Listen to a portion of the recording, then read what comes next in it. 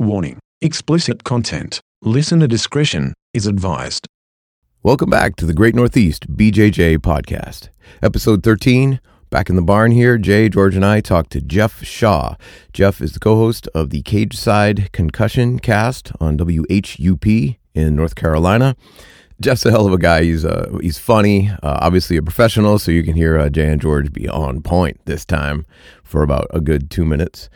And thank you very much, everybody all over the world who's been listening to this little podcast that we're doing. We're all pretty humbled by the response we're getting. If you want to get in touch with us, greatnortheastbjj.com. That's the website. You can subscribe to us on iTunes or just search on Great Northeast BJJ in your favorite podcast app. All right, here we go.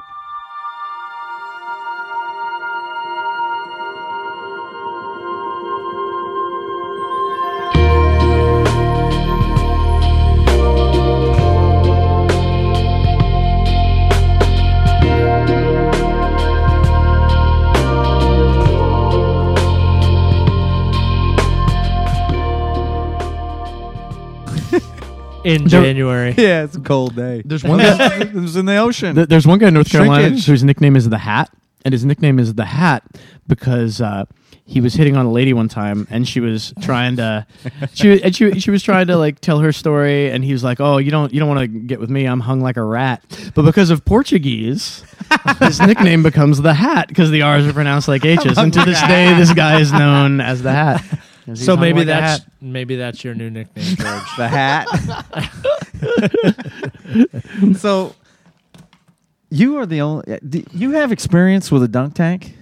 You know, this is actually a super sad story. Already talk about this? No, but I heard about this on a podcast I was listening to. I was doing my homework. Yeah, so this is brutal. So Betsy came up with this idea. We were having a podcast live event where we were going to have a bunch of jiu-jitsu super fights, some carnival games. We were going to have like all manner of fun and shenanigans. And the thing I was most excited about was this dunk tank. And because we were going to do it on the... Duncan in the dunk tank. You don't get to pick your own nickname. Right. But so we're filling out... I'm a happy man.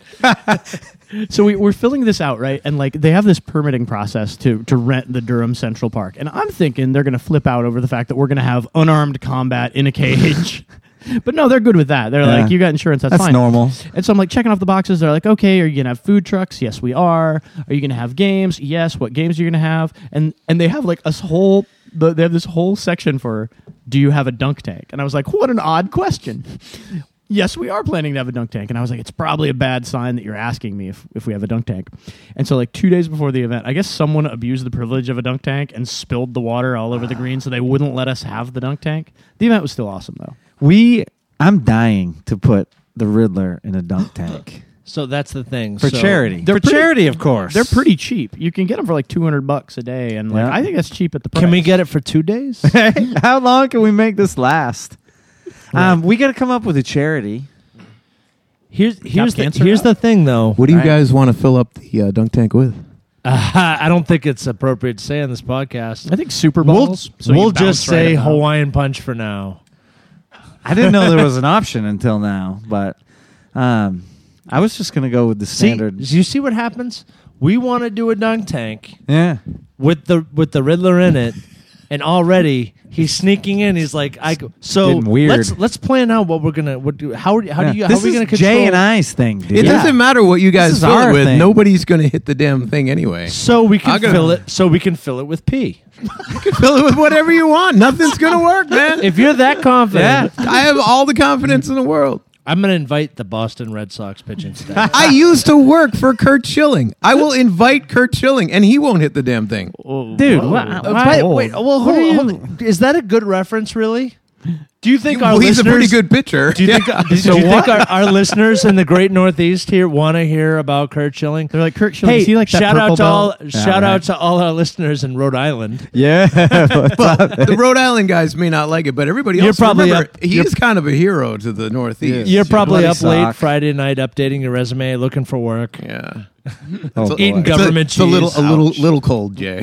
Here's the thing. This is me and Jay's thing. All right. So I'll don't stay out try of it. to weasel in, and you're just going to be in the tank, and I'm going to hit the thing. I've been. You're Did going you know? in. Did you know I've actually been doing my flies? I don't so think I'm gonna that has look nothing to good. do with it. No, Don't I wanna matter. look I'm really gonna hit good. it. I'm gonna hit it probably with both hands. Amanda's Did you guys gonna see- hit it. I'm gonna hit it. But I have- We're all gonna hit it. I'm gonna hit it like the Did fist you guys of an see angry the? god. Did you Yeah. see? Nice. Yes. Did you see the addition to the barn over I did there? see that. Yeah, the Olympic nobody rings. listening. I've been Nice. working with See it, my but- rings to look good. in You've been the doing some dunk ring tank. dips? Yeah, look at this. Shout out to Kyle Roquefort at the Fort CrossFit. And I don't know Cal, but I'm sure he would be better at doing the rings than I am. But I'm telling you, I'm working on the guns. Nice. Yeah. So I'm friends with this guy on Facebook who's. So anyway, in, do you want to welcome everybody? no, I want to tell you about No, this no, guy let's just- on right Facebook before we get first. there. There'll be plenty of Yeah, time why for do you welcomes. come in every time and like just mess things up, man? You're out of your element, Riddler. You're out. So let me tell you about this guy first. He gives handstand. He's like with Cirque du Soleil, and I saw it because he's like, I give you free handstand lessons, blah blah blah. So I get these videos. This guy is amazing. Sounds like a weird invite. Yeah, well, it's a weird thing, but there was a video on my Facebook feed today, and he's like wearing, it's like the cod piece. Oh, that man. was it. But he was doing an amazing handstand. The visual I'm getting right now of the Riddler with codpiece. So welcome to episode 13. We're back in the All right, barn. I'm sorry. Go ahead. The Riddler's lair. We're at Critical Electric Sound, folks. Back again, once again. As always, brought to you by Tortuga Soap Company. Made with little bits of turtle, so you know it's good. And magic things, too. A lot of magic in that soap. 20% pixie Watermelon. dust. Yeah, little pixie dust, unicorn hair, goat's milk, all those things. It's amazing soap, right? What you guys Amazing. just described is amazing. soap. TortugaSoap.com, Etsy. I'm used to aloe vera and some other stuff, and maybe You can some buy it in the human shops fat. and where Harry Potter has to go buy the wand. Yeah, George and I were talking about this. We're going to try and use the Tortuga Yeah. soap I have over there to wash off the shame of my being a guard puller. Yeah, dude. I'm not sure if the stench of guard pull can ever come off. Yeah, me, guard- but we we're can- gonna we try- will- We're going to try and get that off. So, do you mean competitively speaking? I do mean competitively speaking. So, I- I'm kind of trying to cure myself of that, but in general, I'm a guard puller too. Like, why in a jiu-jitsu competition? Why wouldn't you go to where you're most comfortable?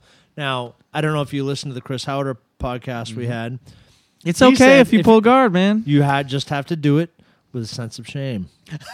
Yeah. I've had my sense of shame surgically removed, though. How are we going to deal with this? The soap This may or podcast may is not gonna help work out you. just fine. Yeah, may or may not help you with your shame. I don't know if the soap will wash the shame off. So I have this thing that I'm going to confess to you guys and only your listeners because this will eventually get me killed. Yeah, we got like 3 listeners, man. So you're gonna be all right. Don't worry. So I want you guys to know exactly why it is that I'm going to die someday. And so like all the hoist, so I train under Hoist Gracie in North Carolina, and there's this whole anti-guard pulling set of it that's like sort Oh, of yeah. it's come up, and it's like, and I see the logic in it, right? Like all things considered, I would like to be on top too, but from a competitive jiu-jitsu standpoint, whatever. So here's the thing: I made this video. And this video is going to get me killed. And I haven't released it because it's going to get me killed.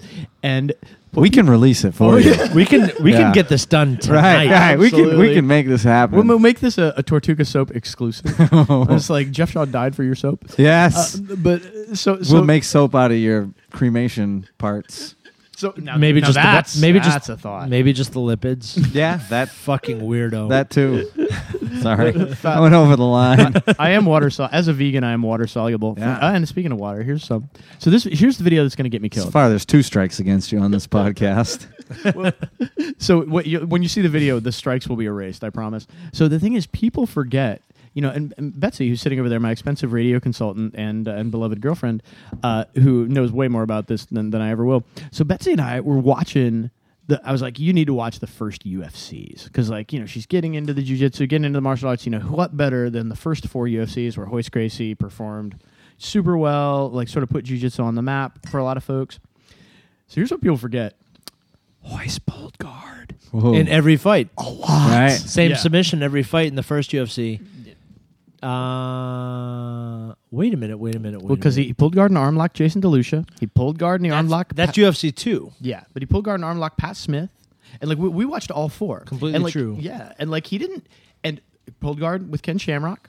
You know, then eventually, then rear naked choked him, And so He there's took down Gerard Gordeau, though. He did, because you had to get the kickboxer, and like that's the thing. Is like I just feel like you know my serious. So I made this video that I'll show you guys, and Hoist used to pull guard in jiu-jitsu at competitions as well. Yep. And there's nothing It's wrong. not an astonishing takedown guy. No, right? And it's like, and there's nothing wrong with it. It's the thing, because like my whole deal is like, if you're a jiu-jitsu fighter and your objective is to get to the fight to the ground safely, yes, you'd always want to be on top. But if you can't get the fight to the ground safely on top, and you're fighting Gerard Gordeau or Ken Shamrock or whatever, and you don't want them to punch you or kick you, and man, if you can drag them to the ground in your guard, and At least you're getting there. yeah, and those guys don't want to be in your guard, and with very good reason. So I made this video that's just this 90-second video that's all the clips of Hoist pulling guard knitted, and just has an image that I made that says Hoist pulled guard. So when I release this eventually, it's going to get me killed. And now I've told you guys on the podcast. Now it's so coming. I have to stay in Boston now. I Right. have to like seek asylum. Hoist, by the way, this is Jeff Shaw. Calling you out. He Hoist trains Gracie. at Triangle Jiu-Jitsu. The next Metamoris. Yeah. Jeff Shaw Oh, versus Hoist Gracie. that would be awesome. Yeah, right. Like only if they can clone me, and so like the clone Jeff Shaw can take the fall for my sins. I think that two of you might weigh what Hoist weighs. No, Maybe height-wise, maybe. Hoist is actually lean. Hoist is actually still like he's a big dude. he's though, very right? tall, but he's still only like 175, I think. That's he's like, unbelievable. Yeah, no, he's in great shape. Like he's never doesn't Gracie drink. diet, George. Crazy diet, man. Great. I was at a seminar with him one time, and he goes through all the self-defense stuff, and it was really, really cool. He does a lot of questions, and so people ask, they were generally pretty good, and then this one guy asked, he's looking for this super technical, what do you do when the guy stands up, and all this stuff, and Hoist was just like, I stand up. I stand up. The guy's looking at him, and he's looking at him, and he's like, "Well, what do you? But what if he's I forget what it was, but what is like a De La Riva hook?" And he's like, "I just stand up and back away." Like I was like, "Did nobody tell this guy whose seminar he was at? Did he not know this is Right. not the Mendez brothers seminar?" And Right. Hoist. Yeah, and Hoist is really Right. self-defense focused, and so Yeah. for a lot of things, that's the answer. And frankly, I think folks that play guard don't do that enough. Stand up, get up. I have to hold on. Let's finish the sponsors. Let's talk about who we're on the podcast with, and then we're going right back to this topic. The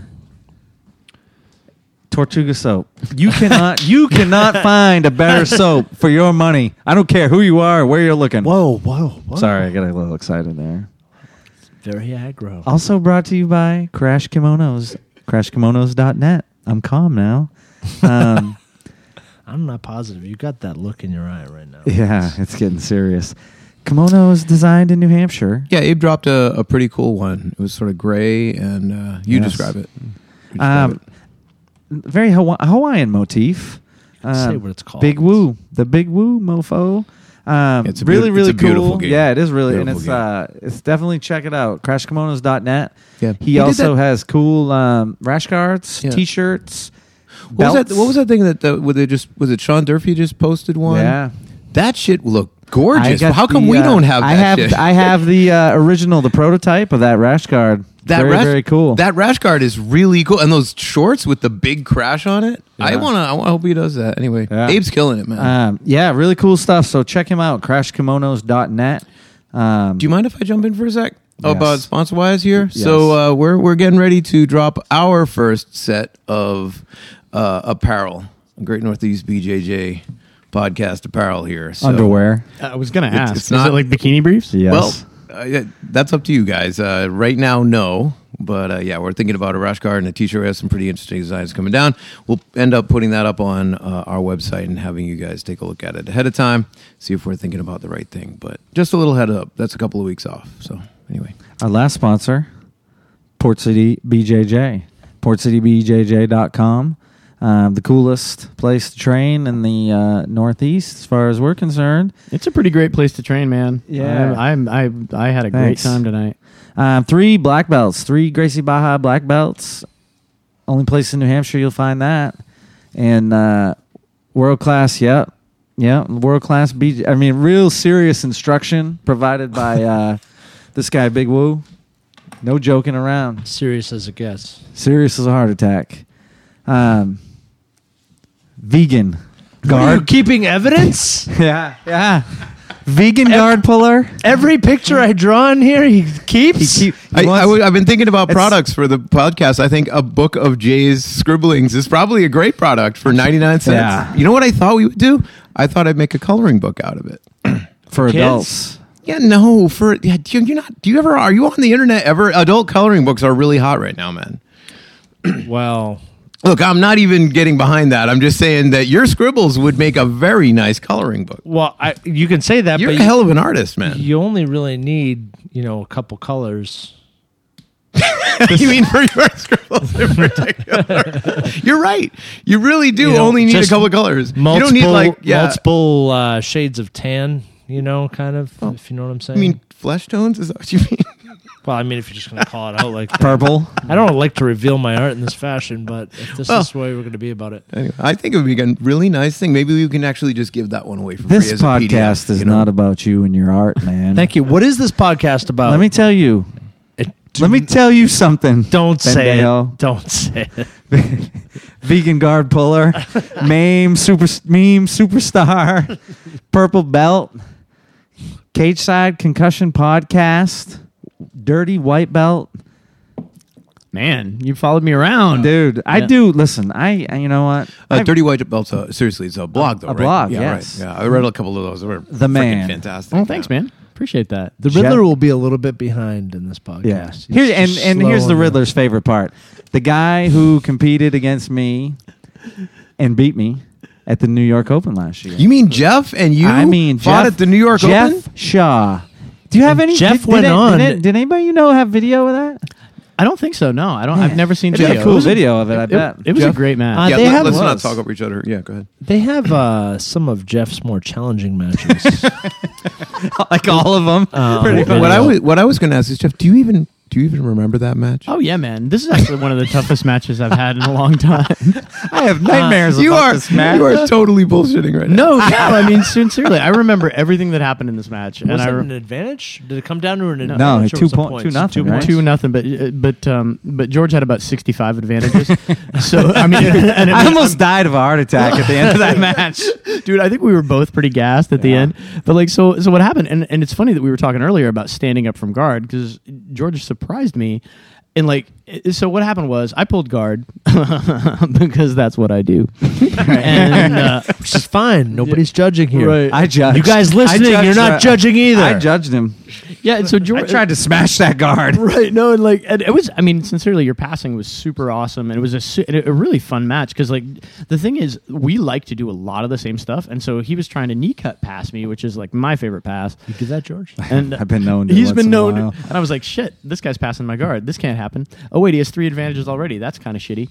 And so for all the listeners that don't do jujitsu, actually, just for Betsy who's sitting over there, when you almost do something, you get an advantage, not points. And so George is really. I almost did a lot of things. He almost did a lot. I did nothing. Can we say technically at this point that Betsy does do jiu-jitsu? Yeah. Yeah. Oh, she's got the look of skepticism, but yeah, no, you're a no stripe white belt, but you do jujitsu. So anyway, so I pull guard. George almost passes my guard like 16 times. I managed to get a sweep that wasn't actually too far off. It was like That was like deep half, right? yeah, it was a variation on Oh, the deep really? half sweep. It's like actually, it's a sweep Dave Camarillo taught me that he calls the Power 7 sweep. Cool. And here's what's funny is like so I sweep and I get on top, and I'm like, sweet, let's pass the guard. Because I assume George is going to want to play guard. And George is like, I don't want to play no damn guard. So George It's like you could hear what I was thinking. well, like I thought I'd have like a minute to rest because usually after you sweep, it's like, all right, I'm gonna say, where the fuck did he go? No, And- he's like one of those annoying little cats that just will not fucking sit still. Yeah. No, and so he kicks he kicks off my hip and stands up in base, and I'm like, shit, I should try and take this guy down because I did all this work to sweep and I'm lazy and I want to stay on top. So I shoot and we go out of bounds. Yeah. And then he restarted us on the feet. And so I pulled guard again because I'm like, fuck, I'm not trying to take this cat down. And then George almost passed my guard like 66 or 67 more times, and I turtled like 66 or 67 more times, and I was tired as hell. And eventually, I got back to guard. I grabbed George's pants and stalled because I was exhausted. And oh man, Tyler's over in the. Tyler was my corner guy. Tyler's screaming at me, 15 seconds, and I'm just like hammering the knee slice over and over again. There was one moment in that, like, where I thought I had your back, but I like thought about it, and like that was the one moment I could have put my hook in, and I didn't. And that, I swear to God, since then I've The worked inside on, hook. Yeah, I get the hook so fast. I try to anyway, because We of talk that. about we I talk work more about the third hook. Yeah, maybe, nice. sometimes you got to implement that You technique. come to the right place, homie. Exactly what I was laughing at. So it's funny, we talk like, about how that do all we the not time say it? because you're especially in competition, your instinct is to throw the hook over the back and try to get that far side hook, but we all know we're You supposed to don't slide that need the nice far side hook. that close side hook is the way to get the back. But So like he I mean, seriously, almost like there were like 4 times where he almost passed my guard, and I was like, shit, I don't want It's a this. hard guard to pass. That was a tough guard to pass. I kind of folded myself in half like Gumby a few times. It's all the yoga, and then but it was seriously, it was a super fun match. It was super tough, and George beat me up tonight, so he got some vengeance. It's like me versus me. it's super weird how much alike we roll. Yeah. I was going to say that after we rolled early on, you have similar games, you know what I mean? And it felt a lot kind of like rolling with George. But that concept of being down 2 and having the availability of 3 and times coming short, that's like what jiu-jitsu competitions are all about. Yeah. You know what I mean? You're like, I'm either going to win or like I'm in the guard and there's 60 seconds left. This is not going to the judges. Like I'm either going to get 3 or I'm going to lose 2-0. Mm-hmm. And that's the way it's going to be. Yeah, and both guys know. And both guys know that the game is in the past at that point. Like jiu-jitsu has shrunk, and now we're in this microcosm of jiu-jitsu where it's like you pass, you win. Mm-hmm. I prevent it, I win. No matter how many advantages you get, and it's I've been in that spot. Oh man. They say you win or you learn, and so there was a lot of things. That's I some learned in bullshit. that Yeah, thing, you know what I mean? Well, you can, but that's not the whole of it, right? That was Yeah. that was like that was the first IBJJF tournament I ever did, and I hadn't competed in a while before that. So it was like the first thing that was really cool and that I learned, and it was very freeing for me, was when you see this guy before the match. He's like smiling at you and shaking your hand and hugging you, and I'm like, what the fuck is this guy doing? You know what I mean? Is he playing games with me? But that's sort of my style too, Like I'm not chill. Yeah, I'm not intense. I'm chill, and so that was like very freeing to me since then because I've competed a lot since then. Before the match, I see the dudes I'm going to compete. This is the old man division, and I'm like, hey, what's up, dude? How you doing? And I'm smiling. I'm not. All of a sudden, you start talking like this. Hey, how you doing? What's going on? Kind of feeling a little sore today, so go easy. Yeah, take it easy on the old. Yeah, but no. so that was really awesome, man, and I give you credit for that because a lot of people aren't like that, and it has allowed me to be the way I am, which is not super intense. Like I'm going to come and try to pass your guard. And crush you, but I'm gonna smile at you too. This give is you a hug after. Oh, man, this is exactly how I think jiu-jitsu should be because, like, I get mean mugged by people a lot, and it's just so silly. I try to wave at them as effeminately as I possibly can. Well, you have a little salute. Yeah, hey. exactly. You have a post. You have a blog post on this, right? Yeah, right, exactly. And like some guys really need to, because we all have, competition mentality is, I think, different for some folks. Some folks really need to get upset or to get like fired up. Offended almost. Yeah, right. Yeah. Like, who is this guy on my mats trying to? And like, I've never identified with that. I'm like, this dude is trying to do exactly what I'm going to do, and it's like, and we're going to roll hard, right? I'm going to try to pass your guard. I'm going to try to smash you. I'm going to try to submit you. But afterward, it's like, how do I get mad at this guy for doing exactly what I'm trying to do? Right. You know? Look at the cool stuff that can come about because of it. If you're cool, Like this. like this right here, Like this come about happening from right that- here. from that very thing. But so the other thing was, and this was like the definitive moment for something for me was at one, I was very tired, That was like an exhausting match. It really was. I would love to watch it if somebody ever had it. But I was exhausted, and Tyler's yelling at me, and he's like, 45 seconds or something, and I knew I was down, and I was like, in my mind, I was like, you're like you just said, I was like, I'm either gonna win this match right now, or I'm gonna die trying. And I really tried. Like I went to the buzzer, knee slicing, and this guy wouldn't let me pass. But it was like, man, I was like, I'm just almost there. I'm almost there. And when that match was over, I was like, there was 0 left. There was nothing. I was like laying on the mat, done. We're up there getting medals or whatever, and he's got his. I was like, I'll hold your sign, dude. I'm holding the sign up on the thing. I mean, I was done. It was like the greatest feeling, though. Like, I mean, I did not feel bad about. I mean, I wanted to win, but I knew, there was nothing. I gave him everything I had. There was nothing else. Right. There was And nothing else. There's nothing else you can do or nothing else that you need to do. And so when I think of how I feel before I walk out there, the goal is to put myself in a state to make sure that, and it's not easy. Like Jeff, like you've competed in the biggest tournaments in the world. There is an environment there that's difficult to step out into and compete at your best. I mean, there's some mental preparation. You're either calming yourself or whatever works for you, working yourself up. You know what I mean? For me, it's putting myself in a spot to be reactive. Some place where when the guy says go, I'm not like behind in the game already. Like my nature is to start a little bit slow and then like kind of get into the roll and see what happens. Like I need to walk out there being ready. So if this guy comes out with it like a blast double, I'm ready for it. So I don't mean mug, but I'm definitely not smiling. Like I do my own thing, and it's kind of weird. So you're kind of weird, dude. Yeah, I read your blog post, and you kind of pointed that out. I mean, if that's what someone wants to do, it's cool. It's just you kind of put in your own way of. You were saying even those guys who are completely going for it. I mean, that's what they do. It's just you chose not to deal with it. Yeah, it's not my personality. I think a lot of times, like your jiu-jitsu reflects your personality, right? Where it's like I can't mean mug somebody. It's just not who I am. And like I have this story from when I competed at the Worlds last, which was 2014, and it's amazing. It's a awesome experience. 12 mats going, and I was a blue belt at the time, and there's so many damn blue belts. So I got to be the first match, and so. So all my friends are watching on live stream, and it's like the mats are empty, and they got all the refs in their suits, and it's a kind of, it can be an intimidating environment. And I was lucky because I'd competed at the Worlds a couple times before, so it didn't get to me.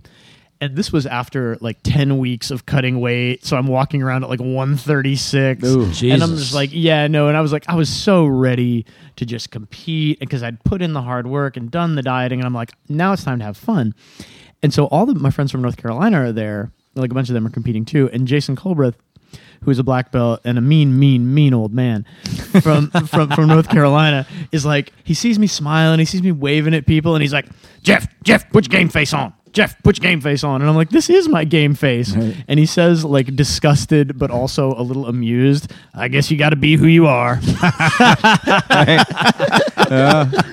And it was clear he didn't think that was the best thing, but he's like, all right, you got to be who you are. I think there's a place for Mike Tyson. I mean, there's a place for that person. And one of the places is world champion, right? But that doesn't necessarily, to me, define the point of martial arts. It may define the point of becoming, world champion or not. But I think I would hate to think that the only reason why I'm welcome in the club would be because I'm trying to beat the shit out of everybody in front of me. And I know that in our case, in our club, of course, that's not the case. I mean, we're welcoming it. The idea is to bring everybody. If that's the attitude, you're going to have a bad time. Well, that's what I'm saying, right? And only a couple of people in the club are going to have a good time, right? And so I think, we talk about it a lot on this podcast, but that kind of feel of why are we here? What are we actually trying to accomplish here?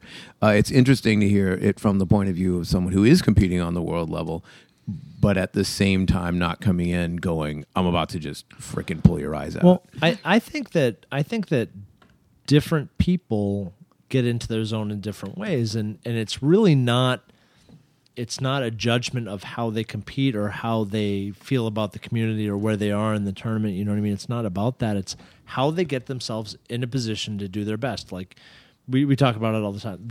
Jared Weiner. Intense. He is super intense. He's like, I think he hates everybody in here.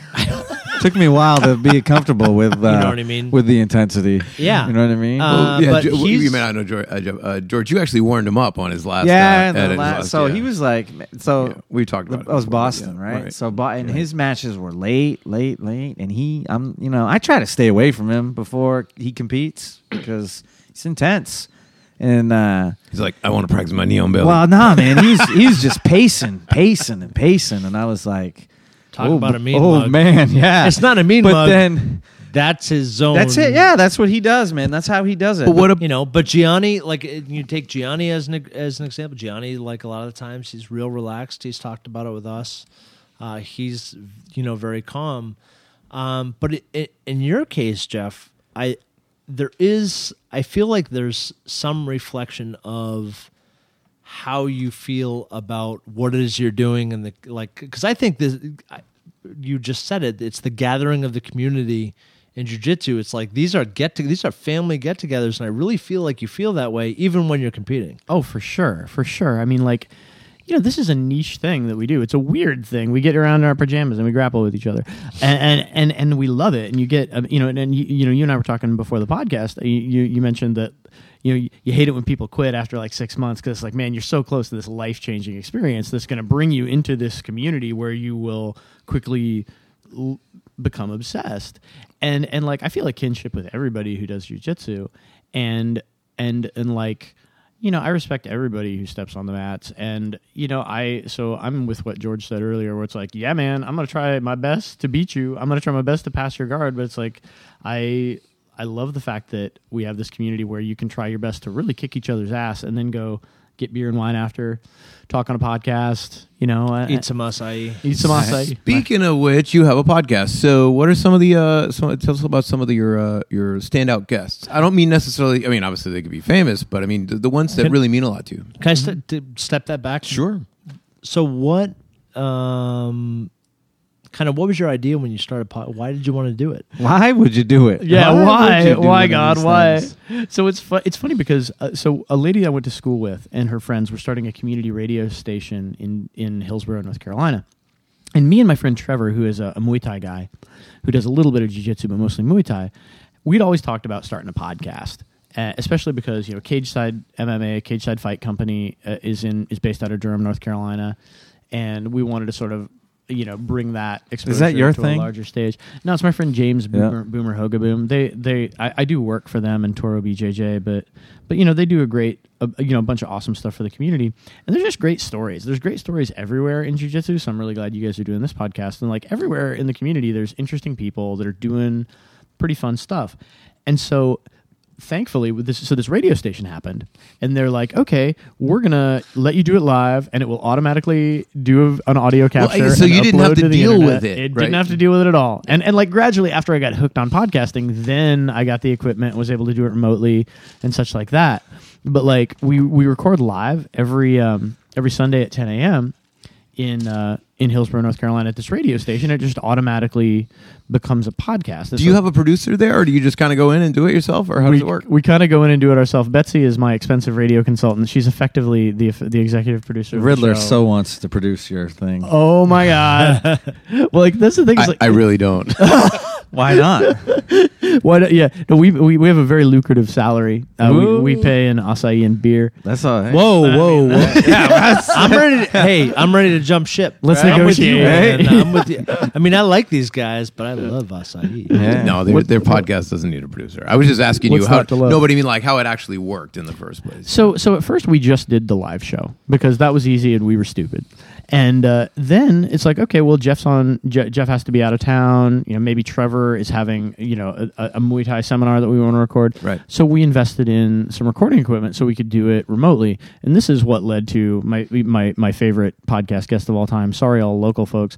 Where I was sitting at the Worlds and Hickson Gracie sat down next to me. Unreal. Sure. I know and this is the kind of thing, you talked about the special community that jiu-jitsu is. This kind of shit happens in jiu-jitsu, right? Like if you're a pickup basketball player or somebody that played basketball in high school, you're not watching high school basketball and LeBron James comes and sits down next to you, Right. or Michael Jordan or whoever. For the Just people who are doesn't just catching, who aren't deep in jujitsu, Hickson is a true legend of jujitsu. Was there from the beginning. I can't even describe the situation, but it would be the equivalent of a Michael Jordan type, or Every single person listening to the podcast who hasn't seen Hickson Gracie choke should pause the podcast, come Right. back and listen to it later. But yeah. There's a documentary. go that's- and watch Hickson that's- Gracie. It's right up choke. on YouTube. You can see it. It's called Choke, and Yeah. it features Hickson, which is spelled Rickson. Yeah, this is the. We don't have a lot of listeners probably that are not. It's a jiu-jitsu based podcast, but Hickson, in my opinion, is the Wayne Gretzky, the Mike Tyson. He You is mean not Tom only the Brady, great right? Tom Brady. Tom right? Brady. Yeah, it's a good one. It's a good one. The Bill Belichick. Are these but guys? it's- Are these it's- guys jujitsu guys? It's like I don't know about the sports ball. Jeff, I'm trying to like you right now. No, I'm joking. Don't try too hard. The Pele. Don't you take Tom Brady on me. Yeah, seriously, man. I mean, but jeez. but Hickson has like this mix of like Gandhi in there, where he's really broken this thing down and understands it at a spiritual level. That I think no matter like cross sports, this is unique. He is unique. Like Wayne Gretzky walks into a room, I'm like, this room got wimpier. What's going on? You know what I mean? got more Canadian. Got more Canadian. Got real Canadian in here. You know what I mean? Look, Wayne Gretzky's the greatest hockey He's the player. man. that ever- He owns Yeah. all the records, all of them, all of them. I mean, Terry O'Reilly was not better than Wayne Gretzky, but Terry O'Reilly, you remember him? I do, of He course. was the man. Mm. He's a Gordon- Boston guy. He was my hero. Man, he was a killer. He was. He was He's a killer. savage. Yep. Gordie Howe Anyway, died this sorry. year. That's yeah, too bad. yeah. Yep. Do you guys know what the Gordie Howe hat trick is? No, it's not 3 goals. No. It's Oh, a boy. goal, an assist, and get thrown out of the game for Oh fighting. yeah, I didn't. I have heard that. Yeah, yeah. So do people ever get a goal and an assist, and then like I'm going for the hat trick? I'm going for the Maybe. Gordie Doing Howe it hat up. trick. I'll tell you, I grew up a Hartford Whalers season ticket holder. You know what I mean? And Gordie Howe came to the Whalers kind of in the late, seasons of his career, but he was an icon. We are talking Oh, about legend. like He's a legend. Yeah. You can figure out the scoring as you like. You know what I mean? But we're talking about a guy in the old time of hockey scoring like on the level of Wayne Gretzky, but no bullshit. Like, not afraid to go in the corners, dig out the puck, not afraid to knock your teeth out and score a hat trick. Like, this is the way that, in my opinion, hockey should be. You look at the Sidney Crosbys of the world, that's not what hockey's about. Like, that's not, we don't deal with an NFL type situation in the NHL. Like, in the NFL, there's reasons we make more rules so that people don't get, post-concussion, they don't end up with brain problems, they don't end up dying early or having some serious defects that lead them to make some bad decisions. Hockey's not really like that.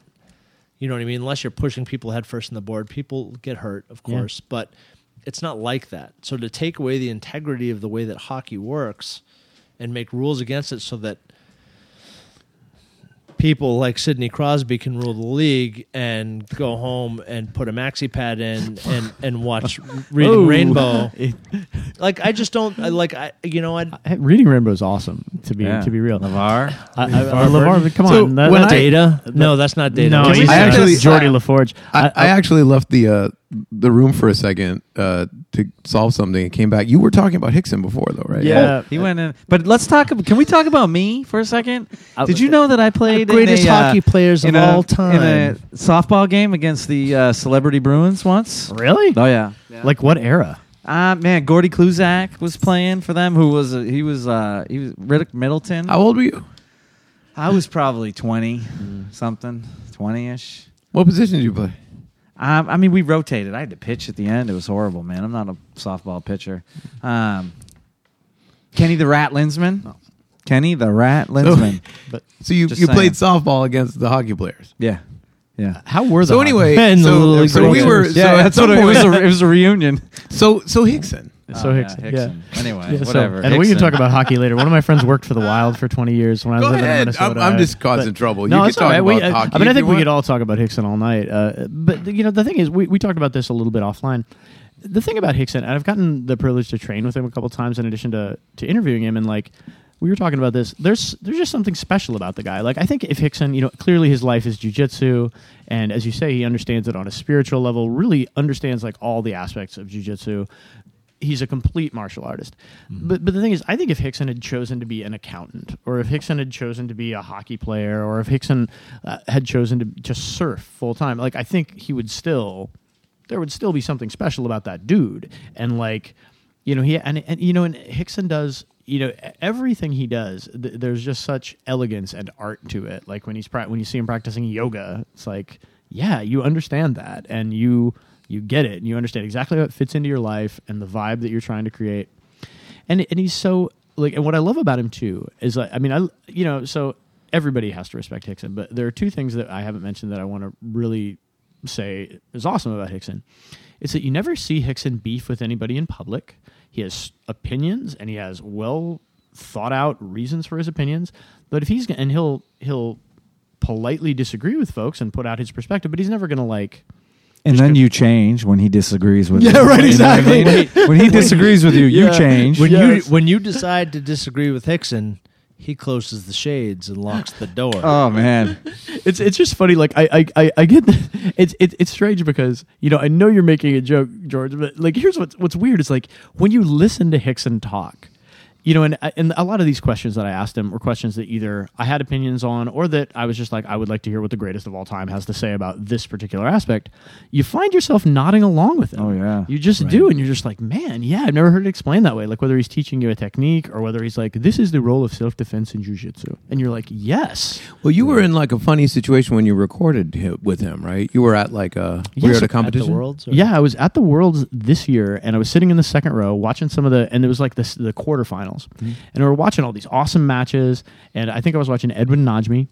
Oh, down to 2 mats, right? Yeah, down to 2 mats, and it's like awesome jiu-jitsu, and Edwin Najmi was killing everybody until he ran into Lucas Lepri, who was amazing, but like this was before that happened, and just great jiu-jitsu, right? And so me and my instructor Seth, my teammate Shayla Tu, who got a bronze medal, my teammate Kim Rice, who got a silver medal, we're all sitting there just watching, and there's an empty seat right next to me in the second row, and this guy comes and sits next to me, and I look over, and it's Rickson Gracie, and I turn over, and every one of my teammates has the face like Edvard Munch's The Scream. They're all like, do you know who that is? You're right. Oh, you mean the Home Alone face? Yeah, right, totally. Which is also very good back choke defense, right? The Home Alone. Right. You put your hands up there.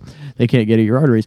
And so sincerely, I vapor locked for like, and I like people. I like talking to people. I'm not a person that gets starstruck super easily, but they're like, you got to interview him for the podcast. Did you have your equipment? I did. I was carrying my gear around because the idea for the podcast was I'll just interview all the local people, so I'll just have my gear. And so like, oh, hey, you just competed. How did that feel? Oh, hey, how did your match go?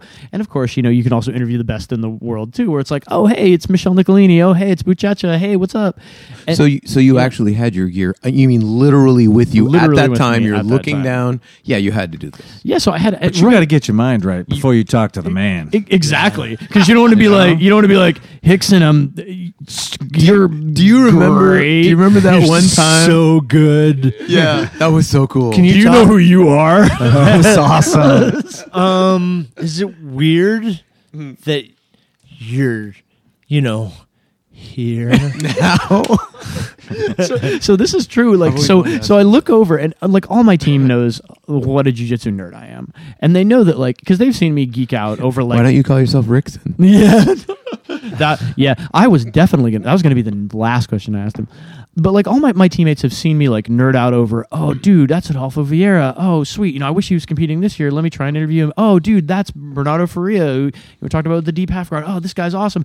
And so this is the guy, right? And so they're like, why aren't you going to interview him? And I'm like, my mind is blank. I can't think of anything to ask him. And I'm not just gonna walk up to Hickson and be like, could you talk about jiu-jitsu? Because I like jiu-jitsu and I hear that you like jiu-jitsu. And so I'm like, I'll go over and talk to him after I think of 3 intelligent questions. And if I can't get to 3, I'm not going to waste the man's time. Right. Yeah, and you don't need to. I mean, this interview is available on your Yeah, you website, can, right? Yeah, you can check it out on our SoundCloud page or at whoopfm, WHUPFM.org. What's your SoundCloud page? It's Cage Side Concussion Cast on SoundCloud. Great. I'm sorry to interrupt. Don't This you're was- letting me pimp my stuff. So This thank you. was the World's Podcast. This is Hicks and Gracie interview on it. Really, The whole thing is really good. Like, there's a lot of great it's really interviews, yeah. The interviews are great and really captures the like. I You was can saying hear the earlier, guy's voice in the background that's announcing the match. Announcing I love fights. that guy's voice. Like, it's Yeah, so great. It kind of bumps me up. I was listening to Yeah. it on the it was maybe last Thursday. From or- Gracie Baja. Yeah, I get all fired up when I hear that. Yeah, totally. he's great. Yeah, no, that guy's got an awesome voice, and thanks. You guys are far too nice to me. But yeah, you can check it out. Like it's on our SoundCloud page, Cage Side Concussion Cast, and we also have it on the radio station is WHUP-FM, so it's the whoopfm.org. Very cool. Very cool. Yeah, good. Yeah, I times. listened to you had a good interview with Michelle Nicolini too. I heard that was really too. cool. Oh, yeah, she is one of the nicest people in jiu-jitsu that I've ever met, and so good, and so it's shocking that as much as she's one that she's underrated. This is my favorite I thing don't about see it. how that's possible. Right? I know, right? It's unbelievable. It's like Jake Whitfield, who I also have interviewed a couple times on the podcast. Jake, he sent me a message that was like, "Do you know how there's sexism in jiu-jitsu?" I was like, "How, Jake?" He's like, "Because all of the podcasts that are not Michelle Nicolini don't get as many or get more listens than Michelle Nicolini." Yeah. And I'm like, "Yeah, no, I mean." And it was so good. Like, it was a really good one. She's great. She's so great. she's so rad, and like the techniques were amazing. And here's the sort of funny part about it is Well, yeah, Michelle. I mean, yeah. Well, so it's like here's the coolest thing about it, and this doesn't come through in the podcast, is so I took a private with her, which, by the way, if you ever have a chance to take a private with Michelle Nicolini, just do it. Don't it's unbelievable, the best value private I've ever had. And so I had this super fight coming up. Which I hate the term super fight, but it was like a gi match that was like, hey, Jeff's gonna go up against this other guy, and so I'm like, and this guy was a Berimbolo guy, and I'm kind of a Berimbolo guy too, and so Michelle's like, well, do you want to go over anything in particular? I was like, well, I got this big match against this guy, and I would like to know how you show me a bunch of ways to defend the Berimbolo. Pretty standard. And so here's the thing: this is like one of the greatest of all time, certainly one of like the top 3 women ever, and an elite Hall of Fame competitor, and so she's like, hey, I'm friending you on Facebook. Like, let me know how the match goes. Yeah. And I'm just like, I'm a random purple belt from someplace that you've never been to. It's the first time you've been to South Carolina, and she's legitimately interested and wanted me to follow up and be like, yeah, this is how the technique worked. And that's just how she is. She's like just this incredibly down to earth, nice person who just happens to be a total badass. Right. You know what's funny about that is that when and I don't even know whether you won or you lost, but did you win? All I do is win. Boom. All the Boom, time. son. Yeah, all the time. what kind of a question was that? So, You're talking to Jeff Shaw. well, my story is about me losing. So. Actually, to be honest, this one I got sick and could not compete. Yeah, I got like the norovirus 2 days before the match. It was terrible. sorry. It's all right. It's an easy way to cut weight, man. Actually, I think vomiting on someone is a good solution to the Berimbolo. Yeah, right. It's a As they get underneath, you're You just saying like, Michelle blank. Nicolini gave you the norovirus? You heard it here first. That's The right. Great Northeast BJJ Breaking podcast. news. If Michelle Nicolini gives you something, you have to take it. Like whether Yeah. it's an arm bar, the norovirus, and I'm not going to say anything. Just you don't have to say it. I'm not going to say anything. He's got a filter. So your story. Yeah. So When does Jay have a filter? Well, he doesn't really, but he's looking at this he's was a good personal time. growth. This was a good time for a filter. That was actually kind of proof right there. Proof. So we've gotten to know Chris Howder, over the last couple of years. He's been out to the academy, and we've gone to see him, and we saw him at Hickson seminar and stuff like that. So, We've done a podcast with him as well. If people Yeah, are we've interested in also following up. Yeah, he yeah. was, that was a real legendary and podcast. for you guys that don't know, Chris Howder was, what we call one of the Dirty Dozen, which is the first 12 Americans to get a black belt in Brazilian Jiu-Jitsu. one of the Amazing. coolest guys you'll ever hang out with. One of the coolest you know? guys. Like True grew up in L.A. on the street skateboard and stuff like that, and also got to learn from some of the greatest jiu-jitsu guys of all time. Hickson, Higgin, Horian, you know what I mean? You name it. And he was in their garage training when they first came to the U.S. Anyway, so we went to Combat Base, which is this really cool call it an academy if you want, but he's got a training set up in his backyard in a garage, and people come from far and wide to come and train with him. There's, basically the history of his life is nailed to the walls in that place. It's really cool. And we trained and kind of hung out, and I didn't see him the next day when I went to go compete, and I was really upset. I'm not a good loser. I am pretty much as sore as they get. You know what I mean? I got to go spend some time by myself before I'm ready to talk to people. And I went back to the locker room, and I had my head in my hands, and in comes Chris Howder. He puts his hand on my back. He's like, "Hey, man, everybody loses. Don't worry about it. It has nothing to do with how good at jiu-jitsu you are. Do your thing. Relax. I'll let you be." But that was a great fight. And then I was like, all right, it's not so bad. That's awesome. And there's resisted the acai temptation, upstairs. right? Yeah. You know what I mean? But that you're right. That's something that doesn't happen in street basketball. You know what I mean? LeBron James or Michael Jordan is not gonna be like, "Man, your crossover is sick. Don't worry about it. You lost that one-on-one game, but you'll come back." You know what I mean? In this sport, that can happen. You can have that one-on-one interaction, and it doesn't have to be a fanboy moment. Right. We all it's do just a jiu-jitsu, regular. and we all love it. So there's two different levels there. There's, I'm very new to the culture of jiu-jitsu. Obviously, you guys have been steeped in it for forever. So you'll talk with, amazing tones about people who I barely know. But I can see it's really defined. On one level, this is a legend. This is someone I've been, watching for 20 years and da-da-da-da-da. But on the other level, and then we got to roll, and then we got to do this thing and da-da-da. And so I think there really are two different things. There's the cultural existence of these kind of people like Howder, but then there are also the human people. Mm-hmm. And that's the same with LeBron James. But the difference is, I keep coming back to it on this podcast over and over again, if you roll with someone, you get to know them pretty well, pretty fast. I don't know you that well, Jeff, but we had a roll, and I got to know a lot of things about your personality in a very short period of time.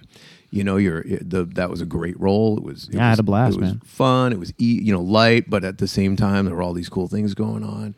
You just get and so, Jay, you rolled with Chris Howder. You guys, actually fought for a little while. And that means you're just going to know the dude real well. I mean, I'm not declaring it, so I'm kind of throwing it out. What do you think? I mean, is that no, totally sound right? I'm a huge proponent of the same idea. When you get to roll with someone for a little while, that replaces hours and hours of conversation.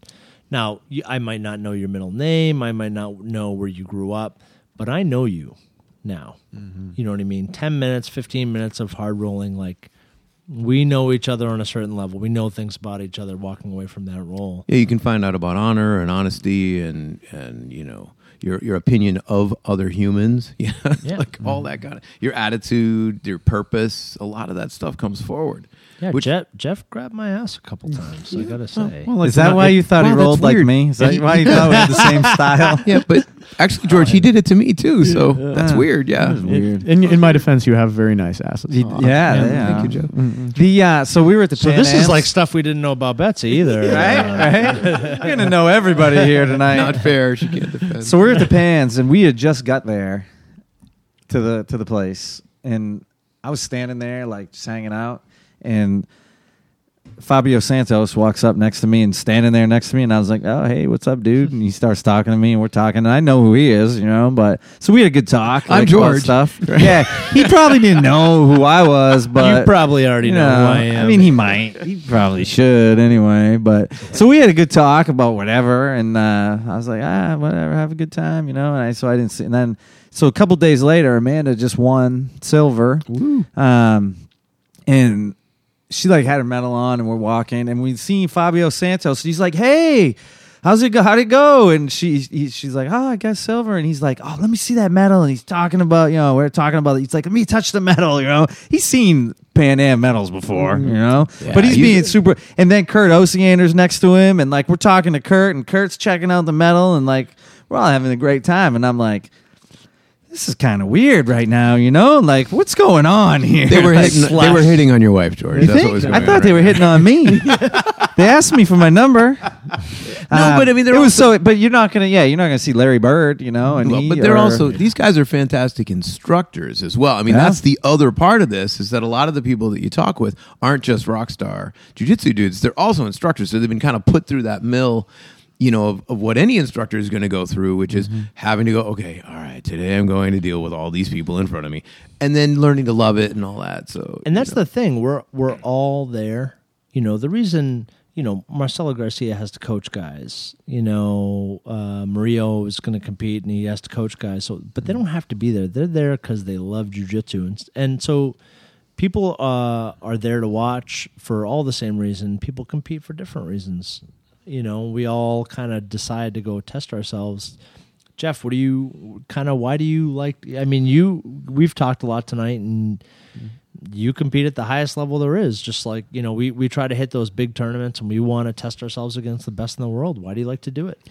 That's a great question, and I'm going to answer it in two ways. I think it's different now than when I started. Like when I started at first, I wanted to really challenge myself, and I think it's really important to compete because, like, look, when you roll with your friends, we train hard, right? But like, if you get a collar choke on somebody and you grab their hair and they're your friend, and you're probably not going to pull their hair, or if you're you roll with people, and like me and George have only rolled a couple times, but we kind of know each other's games a little bit. But it's really different the first time we compete against each other, right? It's like, I have no idea what this cat's going to do. As it turns out, exactly what I wanted to do. but you don't know if he's a judo guy, you don't know if he's a wrestler, you don't know if he's a guard puller, and so I think there's a ton of value to know where you're at and evaluate your jiu-jitsu and improve, just to be like, I don't know this cat from Adam. I don't know if he's going to double leg the shit out of me. I don't know if he's going to pull guard on me. And I know that he doesn't really care about my well-being super much, and at least for the next several minutes, right? Exactly. After we'll get a beer, but like that, I think is a really awesome test for your jiu-jitsu. It's a test for you. It's a really cool way to improve. And that was when I started, and now like I just really enjoy competing. And I wrote about this on the blog. I had the moment where, like, for a while I was just like, all right, we're going to try to win. We're going to try to win. We're going to try to win. And I would get nervous. I'd get really nervous, and I'd get the adrenaline dump a lot, and that super sick feeling where you're like, oh man, I've only been rolling for a minute and I got nothing, and I feel like I'm gonna falls vomit. To pieces. Yeah, it's just gnarly. And like, I remember the moment, I wrote about this on the blog, when I stopped and I was waiting in the bullpen for the Worlds, like the second time I did the Worlds, and I was like nervous, and I was like, oh man, what if I mess up? What if I get embarrassed? Because like, this is the Worlds. People that are really good get beat, and people that are really good get submitted, and it's like, oh man, I hope this. And then I just kind of looked out and I was like, I do this for fun, man. I enjoy this. Like, where would I rather be rather than training jiu-jitsu and hanging with all these great people? Yeah, right. And like you said, it's the biggest stage in the world. It's like, this is the mecca of jiu-jitsu, and like, this is what a privilege to even get to be here. Right? Well, that whole thing. If you tie it, we talked about it before. If you tie the enjoyment of your sport to whether or not you win or lose, you're going into, let's say there's 150 people in the tournament, you're going into a place where there's going to be 20 winners and 130 losers. And is that your whole thing right there? That's it. Any tournament format, if in your division there's one winner and everybody else is a loser. So, especially if you have to teach kids, right? What are you going to look at? Well, if you don't win, you're a loser. That old idea of just yelling kids into excellence it only works for a couple of types of kids. And it's true, you can make a team of those kind of kids. I don't think it's different with adults. I think it sounds like what you've done was kind of transcended that. That didn't make you compete any less. No. You're still competing just as hard. But rather than coming away going, if I win, I am awesome, and if I lose, I'm shit. It just logically, and sorry, George gives me shit about being logical all the time, but logically, you're putting yourself in a position where you're just going to fucking lose over and over and over again. To my Captain Kirk. You're just going to be a I'm like, piece of shit. let's go take that planet. He's like, let me calculate the odds. Yeah, but this. the Riddler's logic is, I need some, virgin blood and like a unicorn horn, and then I'll figure out the truth. Like, sometimes that true. logic is not always based on the most purest principles. It's not Descartes logic. I do have a Captain Kirk bobblehead though, and that's one of my good luck charms. Yeah. No, that's No, I love competing too. I mean, I don't compete in jiu-jitsu for a number of reasons, but I mean, all of the competitions that I've had in my whole life, same kind of thing. I went through that stage too early on, where it's like, if I'm not winning, everything fucking sucks, and all I need is try harder to win, which is really not how you actually win, right? Which is not to say that some people have the opposite problem, which is that they're not trying to win. I've never had that problem. I'm competitive as fuck, but some people aren't. So there is a place for each of this. So a couple thoughts, and one question for you, Jeff. First of all, when we were talking about kids, and I have a strong opinion that we're like way soft on our kids these days. Like the 4th and 5th place medals. I mean, we got to draw a line here. Like not everybody should get a trophy. We need to teach our kids that there is winning and losing in life. But when it comes to jiu-jitsu, because you train, that's a given that you understand that. Yeah. Right? So stepping on the mat to compete and doing your best is enough. Yeah, right? That is the participation medal in jiu-jitsu. You fucking participated. You did it. But I'll tell you, you don't need a medal for that. In most areas of your life, you look at you look at the result you want, and then you engineer the process, whatever it is, to arrive at that.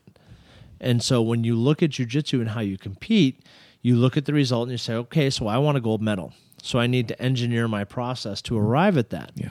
But the problem is that if you do that in such a way that you're saying, okay, well, I got to win 7 matches or I got to win however many matches, that you're forgetting about what that introduces into your psyche and the way that you're going to behave physically and mentally that impair you from being able to reach your goal. Whereas if you come to the conclusion that like the result that I actually want is that I want to be proud of what I've done here today. And the only thing that really matters is that I do my best. Yes, I want to win. If I lose, am I going to be upset? That's all definitely true. But for me, and I think for you too, Jeff, the way that you need to step on the mat, and there's a great. We were talking about Joe Lee, and Joe Lee like respects the hell out of this guy Tadashi Takashima, who I got my black belt with. Tadashi like phrases this up perfectly. If you go and find his post on, if you guys aren't. All of you, go friend Tadashi Takashima on Facebook. I want to see 5,000 He's a friend black belt in requests space jiu-jitsu. in space jiu-jitsu.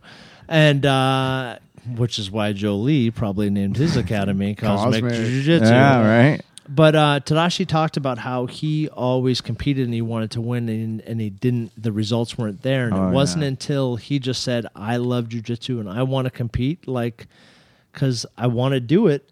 And all of a sudden, Tadashi is winning everything he touches.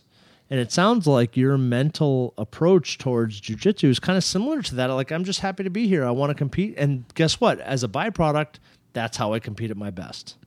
Yeah, I think that's absolutely accurate because I don't think anybody competes well when they're a bundle of nerves, particularly not. You can't sustain excellence like that.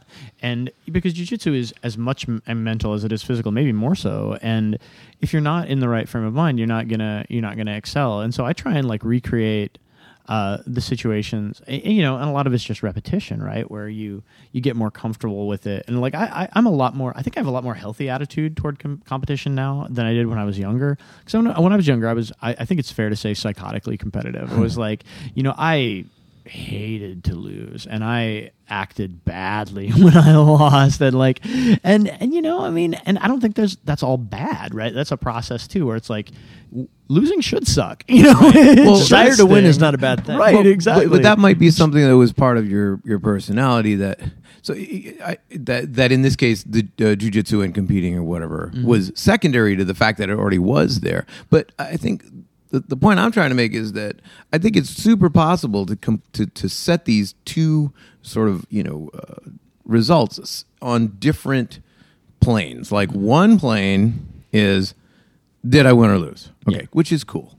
And then there's another plane of am I putting myself in a situation where I'm actually working at my highest potential? Yeah, for sure. And then there's like another plane which is how hard am I trying right now? Right. And when passenger planes? Yes. Yeah. When you put those Paper things planes? all together into one thing, and any of these can make me into a piece of shit. It's a really tough one. For me, I'm a lifetime teacher. That's what I do for a living. And it's really hard watching, especially younger people, pick one from column C and add it to column A and end up, I'm a piece of shit. You're like, you're not a piece of shit. You just went to this fucking thing and you just did all this, and you were not the one winner. You were one of those. But that doesn't mean, like Jay was saying, you're totally the same as the winner. You're not. You weren't the winner. And like, and But- yeah, go ahead. Well, I mean, then to finish it, the worst thing about this is that it's a sudden death sport, and there's really no good, especially on the less than the black belt level. There's really no good way of defining what the categories are. So you guys know that there's purple belts that should be fucking brown belts, and there's purple belts that should be fucking blue belts, right? And you don't know who you're getting, and they can be regular blue belts and regular brown belts. right. And there could be a referee that just don't like you. No, that's the thing. And so on top of it, it's not even one of May have those had that happen. one of those things like running a marathon might. where like everybody has to deal with the same weather and everybody like it's a lot more standardized, right? Yeah. Isn't it? But maybe the one thing I'd like to throw out, because I don't compete in jiu-jitsu, I competed with judo for a while, a long time, and a lot of the stuff carries over. But one of the things I noticed competing with judo was, maybe it's because of who I'm at, but I'm going out, I'm looking at the guy and going, I know what you're thinking right now. Like, they think I don't know that they're all like, yo, I'm going to fucking kill this. Or, oh, Jesus, I'm so fucking scared. Everybody knows. You're looking at your opponent. So I know if I'm putting off, oh, geez, I just got to fucking win this. Everybody knows. The guy knows. The guy's coach knows. My coach knows. People are watching know. That's not good. That's not a good thing. Seat You're of just your gi pants, giving it no. up, right? I always try So- to put off, I'm so excited, I'm so scared, like Jesse from Saved by the Bell. But I mean, people can tell when you're faking it too. It's like watching the UFC guys or not UFC guys, the MMA guys when they do the stare down. Yeah. You're like, half those guys are full of fucking shit. They're like, oh, I'm gonna so tough right now. You're not fucking tough right now. The really scary guys are the guys who have that like dead stare, and you're like, oh, he really means that. Ari's been here 1,000 times So anyway, before. what do you guys think? Do you feel like what you're putting out into that space actually affects not only your own outcome, but your other guy's outcome? Jay, have you ever looked over at the guy and gone, oh, Jesus, I got this one before you even started? I'll tell you, when I fought Alex Costa in the Pan Ams, I looked across and he looked so nervous. He was, before the match, he's the guy that's on the other side. You know, you're lined up on either side of the table. He's sitting down in the chair, like kind of hunched over, looking down, like looking at his hands, like, you know, kind of like looking up through the tops of his eyelids. And I'm like, oh my God, got him. I got him.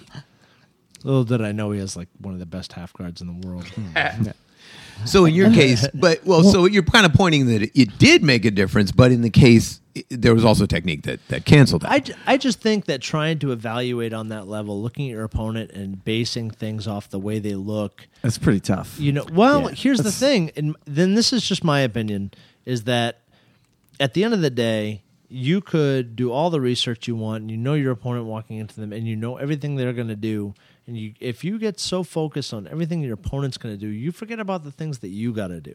Yeah, I was kind of asking on the other hand, though, like, when you're going out there, are you like, I need to make sure that I'm not showing weakness or I'm not, or do you even care about that? I used to walk out on the mat when they would let you do this, like doing a couple practice shots.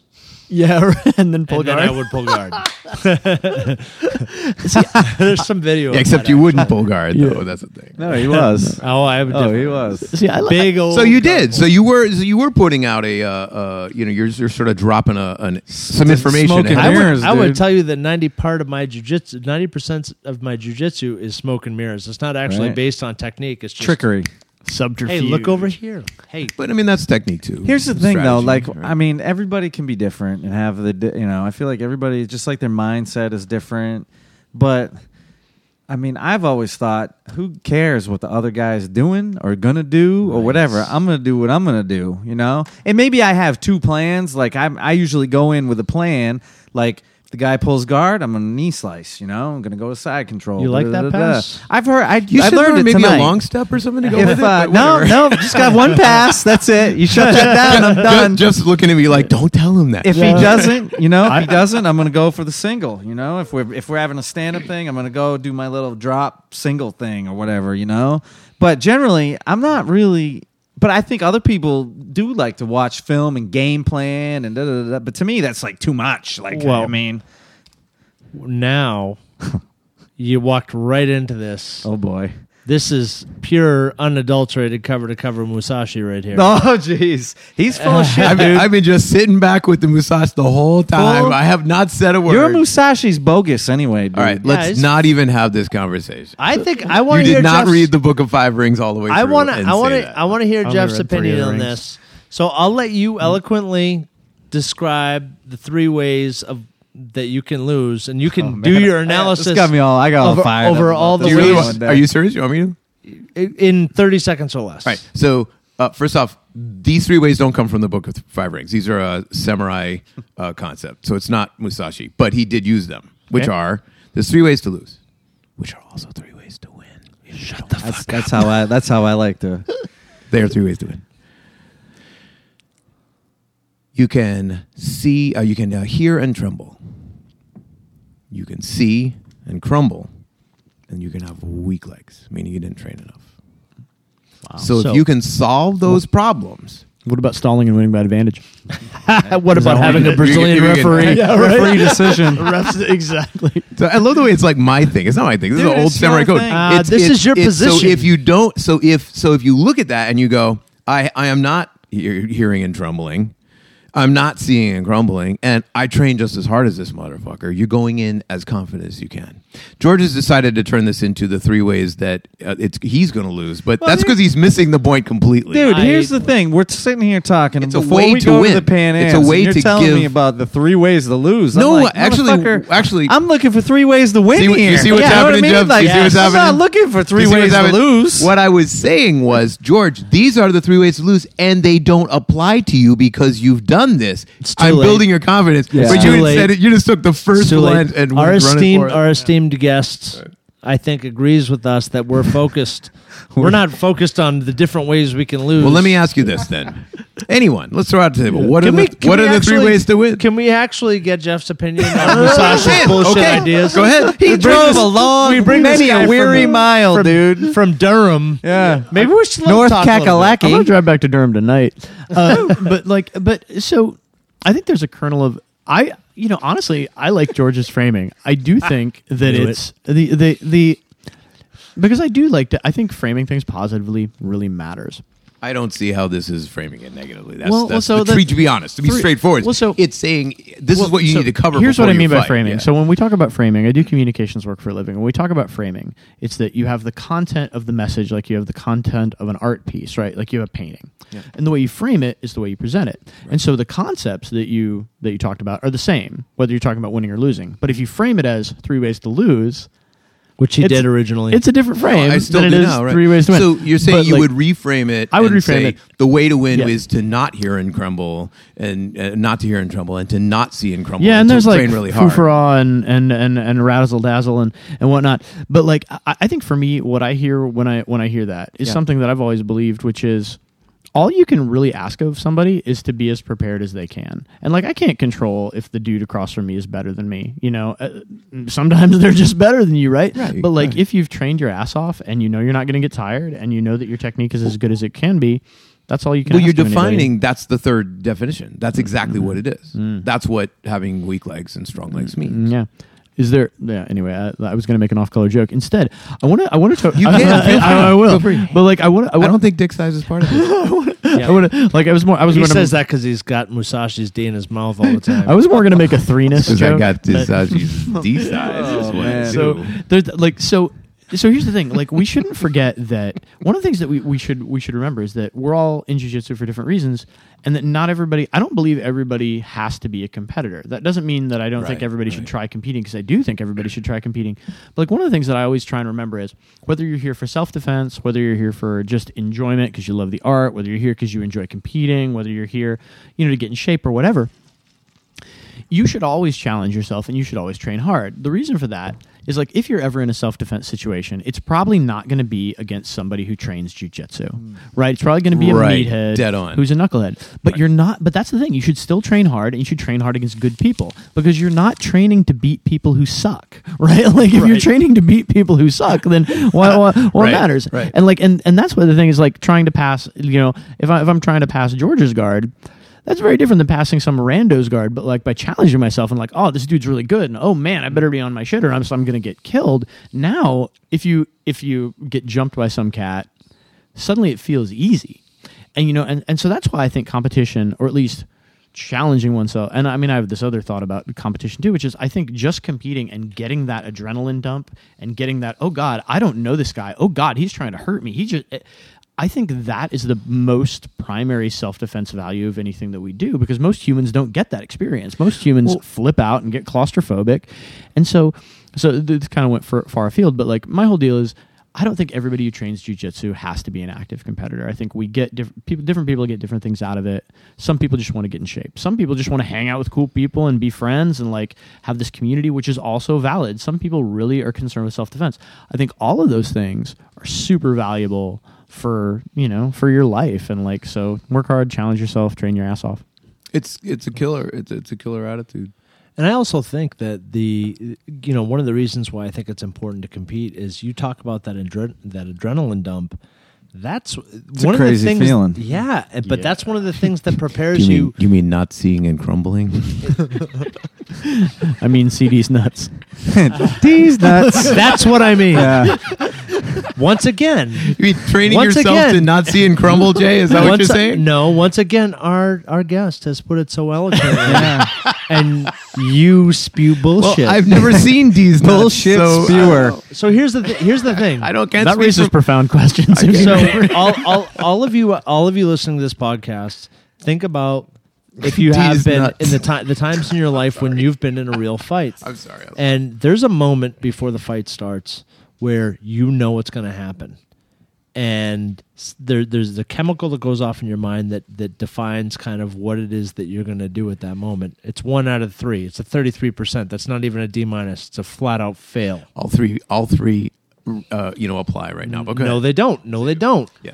No, Yes, they they do. don't, They because I don't care who you put across from me. I'm going to feel the same way about how I walk out on the mat. That's Whether or because not you've already solved the problem. A lot of people would look over and go, "Oh my god." And I think it's one of the things jiu-jitsu takes away from you is you don't do that anymore. I'm not going to look at some guy and go, trying to make "Oh, a fuck." greater point. I'm sorry, go and ahead. you still have Musashi's dick in your mouth. Well, I wouldn't go that far, but I still do believe in the concept. And it's not just- Musashi, just so you get two separate things. Just This is listen. the samurai Just- code, but see, whatever. he's just trying to derail my argument at this point. Really. So that feeling, that adrenaline dump that you feel is very much like what happens at jiu-jitsu tournaments, particularly the ones at the highest level. And it's really important, I think, for the base level of why we train to go experience that and get a feel. It goes right along. I mean, you asked Tixon this question. You're like, let's talk about sport and real jiu-jitsu. And, he didn't specifically nail on this topic, but it's important that it's one of the things that makes jiu-jitsu special. It's one of those martial arts that has real martial application. And I'm not shitting on a lot of people that have trained a lot of different martial arts, but there is a lack of some of this in some of the ways that these martial artists train. When you look at Greco-Roman wrestling, when you look at Muay Thai, when you look at boxing, when you look at jiu-jitsu, and when you look at judo, we walk out on the mat every day and we engage. Right? And that's the way that it is. And you go to these tournaments and there is that adrenaline dump because we're about to engage. It's not like point fighting where like I touch your face with my glove and show an element of control and don't hit you too hard because we don't, you know what I mean? And I get a point and then, you know what I mean? It's a war that starts when the clock starts and it ends when the clock ends, or you tap the guy. Right. And so we are fortunate to participate in a sport that prepares us for that. And I think that's what competition brings. I think that's why it's important. You don't have to be a lifelong competitor, but know what that feels like. Because it will improve your quotient as a martial artist. Yeah, Yeah. and the quality of your life. And like, I don't want to interrupt, but I have a story about like All yours, go. the proudest I've ever been of a teammate at a competition And I think I can defend this. Like, I've had a lot of teammates do amazing stuff. Like, I've had teammates win the worlds. I've had teammates fight, like, world-class people and put up amazing showings. But, like, so I trained with a woman who's a white belt, and she's maybe 120 pounds. And you know, and I'm not going to name her just because of the personal details, but you know, and she has panic attacks and has, like, this claustrophobic response, which I think a lot of people do, particularly, like, you know, your day-to-day life, you don't get grabbed by a large human trying to do you harm. And so this is tough, right? You're getting smothered and, like, your breathing is constricted. And so, you know, but this is why it's important, right? Like, nothing worth doing is easy. and jiu-jitsu damn sure is not easy. Right. And so she trained and like improved and, like, you know, got better technically, obviously, but also, like, dealt with this more because, as you say, we engage, right? This is not, we're not playing touch boat with some dude in the park, to quote the great Nate Diaz. but like, you know, we're getting smashed and you're getting smothered, and, like, gradually you start to embrace the suck or at least deal with it. And so she's like, you know, I don't think she ever planned on competing, but then she's like, you know, I really want to do a tournament. And I'm like, awesome, let's do this, you know? And she's like, I'm really nervous. And I was like, everybody's nervous because everybody is nervous, right? Right. And like, that girl went out there and fought like such a goddamn warrior. And I could not have, and like, I'm going to describe just two of the matches. So she goes out there, beats a girl that's been training a lot longer, and it's like, wow, I can do this. And it's like, it's the definition of empowering, right? And, like, so she's like, that was really fun. I'm going to do absolute. I'm like, yes, let's do absolute. This 120-pound woman ends up, you know, going up against a lady that's maybe outweighs her by 80 pounds, and just like, and not, you know, just a big woman. Why do they always like, put the littlest one against the biggest one? It always happens, right? Because it's awesome. Stop Because it's complaining. super awesome. Kills me, dude. See, It's the I love. best. See, You I don't want it to happen. Don't get into. I actually love that. I always do absolute because if you win, you look like a boss, and if you lose, you look like a boss. Right? That's true. Win-win. It's absolute. That's a good point. Yeah. Nobody's like, oh, you 320-pound guy, you should, Yeah. you know, man, you did a great job beating up that Yeah, that little 120-pound dude. Yeah, Right. man, good job, buddy. But so here's the thing, and I like, and you know, the lady knows who I'm talking about. It's like, so she's up against this, like, girl that probably outweighs her by 80 pounds, and, like, she loses, you know, on points because it's tough to prevent yourself from getting thrown down by somebody that weighs you by 80 pounds. But she never stopped fighting, and, like, that girl got on top of her. That girl mounted her, and tell the buzzer, she was escaping mount, was replacing guard, and I was like, this is. And if you ever have to defend yourself now, the confidence you get from that, where it's like, that girl was trying to do me harm and bend my joints the wrong way and choke me and throw me to the ground, and I survived. And that's the definition of empowerment. Yeah, that is so samurai. Yeah, man. Not shut the fuck. Right. And but She also totally didn't any three. She knocked all three right off and won. no. Just Here's the other Just thing no. I think for people that, like, want to get better at jiu-jitsu. If you know, to do a competition, you're going to all of a sudden start training a lot harder, probably. You know what I mean? And you're going to train hard because nobody wants to go unprepared, like the unprepared samurai Riddler. I didn't say anything. Nobody wants I'm just to, sitting here. Nobody wants to tremble at the whatever. Right. They don't want to. Like, no one's legs want to so crumble. You want to like, get really true. good at jiu-jitsu fast?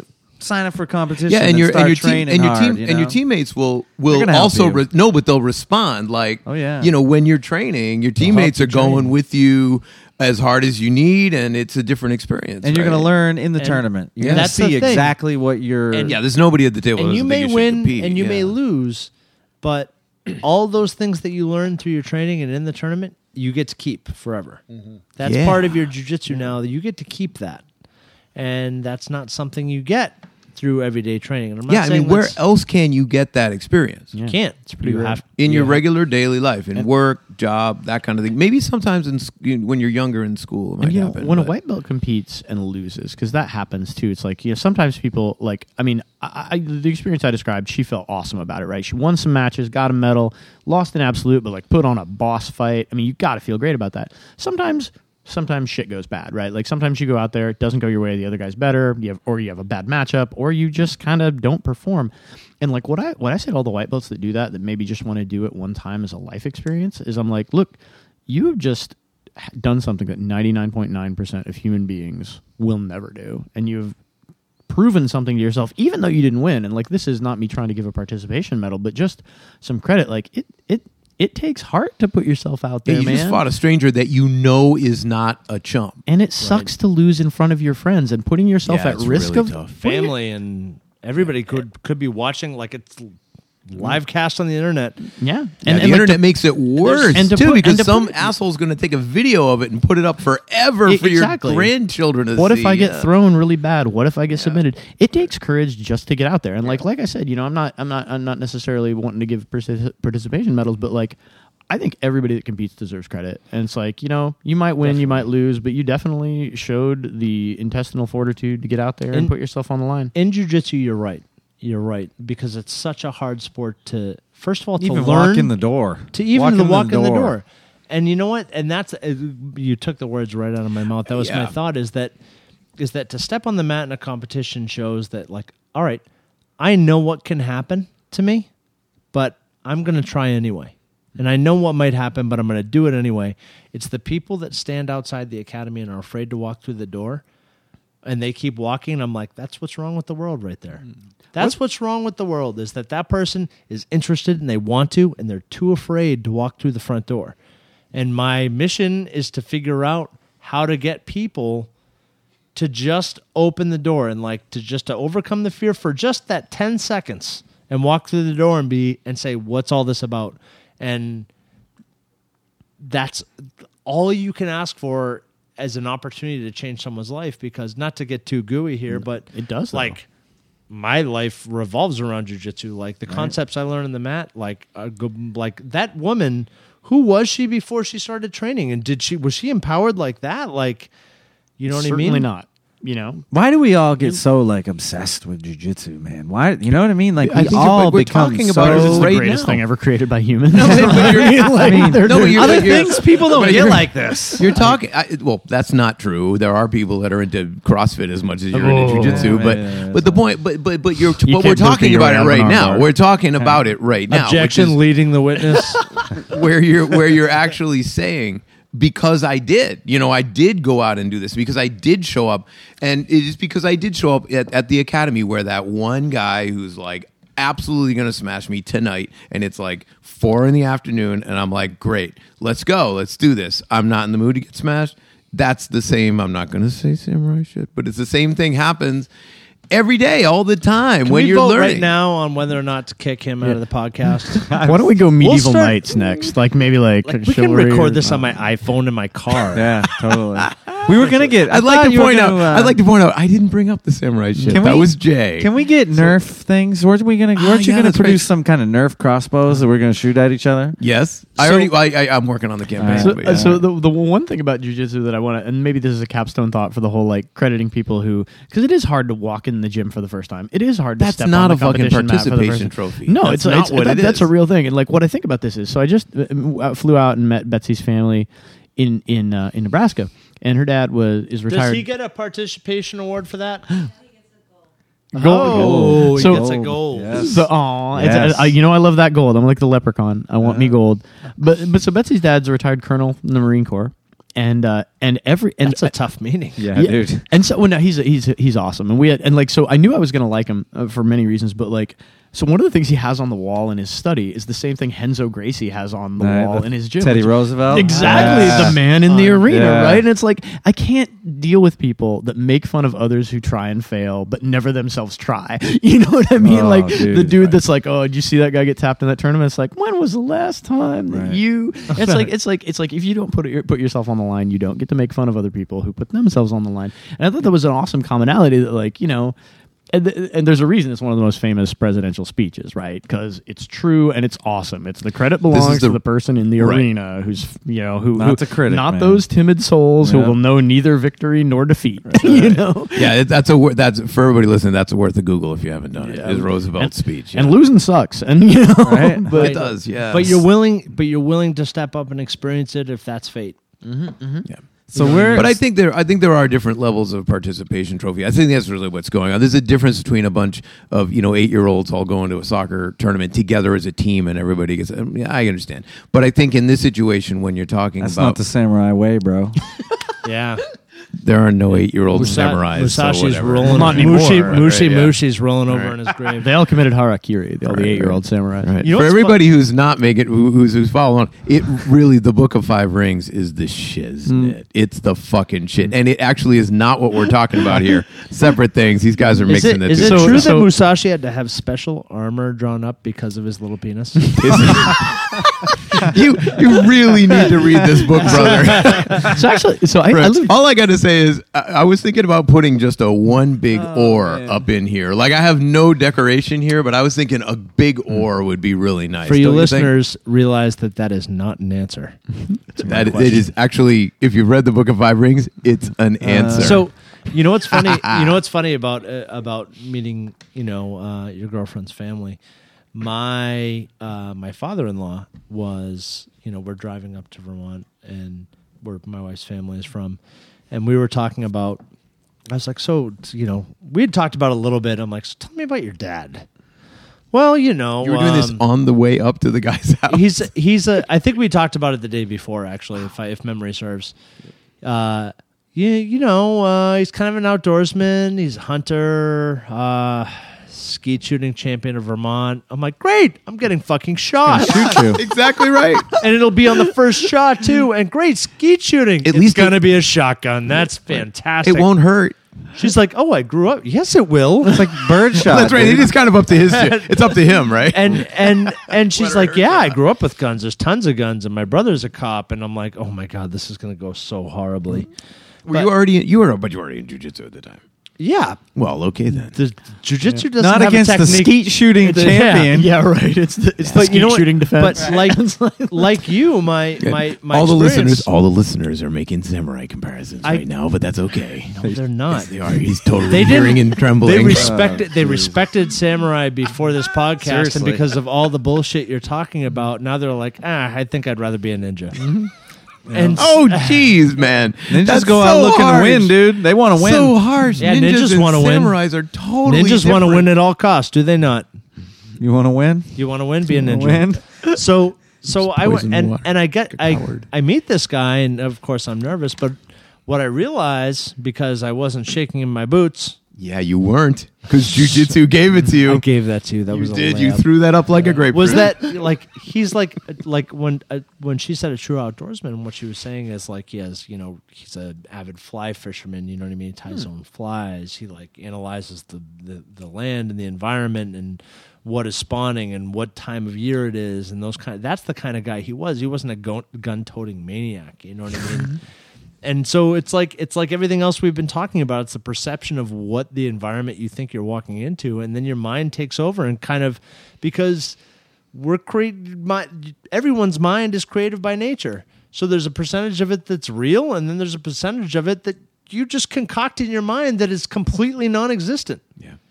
And whether you're competing in jiu-jitsu or you're meeting, your girlfriend's father or you're going to a job interview, like half of the shit that makes you nervous It's not real. walking into it is not It's real. Not even real. Well, that brings it around. So you do public speaking, or you at least present within companies and all that, and a lot of times a lot of shit's on the line as well. Mm-hmm. And that's kind of what I'm getting at all the way from the beginning, where you're going to walk into that situation, and are you nervous? Maybe, yes, no. It depends on the situation, right? But if you're a nervous wreck, that speech is not. You're going to project that during the speech. Definitely. And so that's what I'm really, sort of awkwardly fumbling into, which is what you put into that performance is the performance. I'm going to be a little more mystical than you were hinting at, Jeff. But for me, coming from performance, It's really rare. You never do that. it No. really is the performance. Like, if you're going to go and speak in front of a bunch of people, you're going to tell them whether or not this sucks or not as you talk to them. Because the reason it's not going to suck, and tell me I'm wrong, Jay, because you're going to go in there and go, this is going to be the fucking greatest. I'm going to kill this presentation. I know what I'm doing. Right. It's funny because, those of you guys who watch the TV show Archer, right? I mean, that's what the TV show is about is to me, is the main characters just going, I can't get shot because I don't get shot and I'm not going to get shot. So he doesn't get shot. Like, even though it's a He cartoon. gets shot sometimes. No, I thought know. it was about ants. You know- and how you get ants. Yeah. And I thought it was about Lana. Well, to be honest, now I've you're never just seen trolling it. me because you know she's my movie girlfriend. But the bottom line is, yeah, I do believe you make your own reality, and I think we're all saying the same thing in that. I mean, whether it's competing or not, the result of competing, you walk into a situation like public speaking or like being on a podcast. Hey, maybe I'll make a podcast. When you start the podcast, are you thinking, "Ooh, I really wonder if this podcast is going to suck"? No, you know that it is not going to. You already are, right? Kind of like because you're doing it, I it just is wanted to- good. yeah. All you got to do is make it to the point where it already was good in time, Whoa. and you're there. Wow. Am I there? Wow, did I because- really grind that to a halt? Am I don't know, man. am I- That was deep. Are we I there? just dug that surfboard right into the Let me fucking ask you wave this: there. if you did not snap your fingers like that, and by the way, it was like the gayest Two snaps and a twist. and 2 snaps and a twist. If Yeah. you did not snap your fingers, would we still be there? Whoa. Or was Yeah. it this? Was it like? Did you wiggle your nose? I was like always Bewitched I and- was always gonna snap my fingers. I just had to get to the point where the snap happened. See, I was going to make a Doctor Who joke, but I wasn't sure. The TARDIS? Yeah, you would the have TARDIS, pulled me right You know- out of there. you know Now what? they're just gonna go down the gay thing instead. You know, I put a Right. TARDIS, like, so I designed gear for Toro BJJ, and I designed geese and rash guards and stuff. You and I- do? Yeah, yeah. That's and awesome, man. It's fun. I enjoy it. And For what? It's called Toro BJJ. Toro, Toro, like Yeah, is like that the bull. Yeah, right. Yeah, it's based in Durham because Durham is the bull city. Beautiful. What was the one that, like, you showed me one and then I saw another one? I was Oh, like, there was oh man, that's awesome. Was it the thank you for not double guard pulling? Yeah, but that was the one you showed me. But then I like went to your website and I saw another one and it was hilarious. It might have been like the Voltron one or the choke out. I made one that was like a Mike Tyson's punch out rash guard, but it Yeah. had a little Mac choking somebody up, down, unconscious. down, left, right, BA, select, start. Exactly. I made it Wow, anyway. I put it I up- already respected this man, but it went up again. That's important. because you actually remembered it. So I put Wow. it. So this is funny. Like Who wants to fight through the whole game? So I've never actually told this story because I'm not sure if Boomer's going to be mad at me. But like Boomer owns Cage. Who's Boomer? He's James Boomer Hogaboom from North Carolina. it was He- the WWF one, man. Yes. Oh no. Yeah, Right. that's That cool. one's dope. So That's like really good. So the World Wildlife Fund used to be called the WWF. Yes. It's still called the WWF. Yes. They sued the World Wrestling Yes. Federation. Because they had the same acronym, and now the WWF is WWE. Right.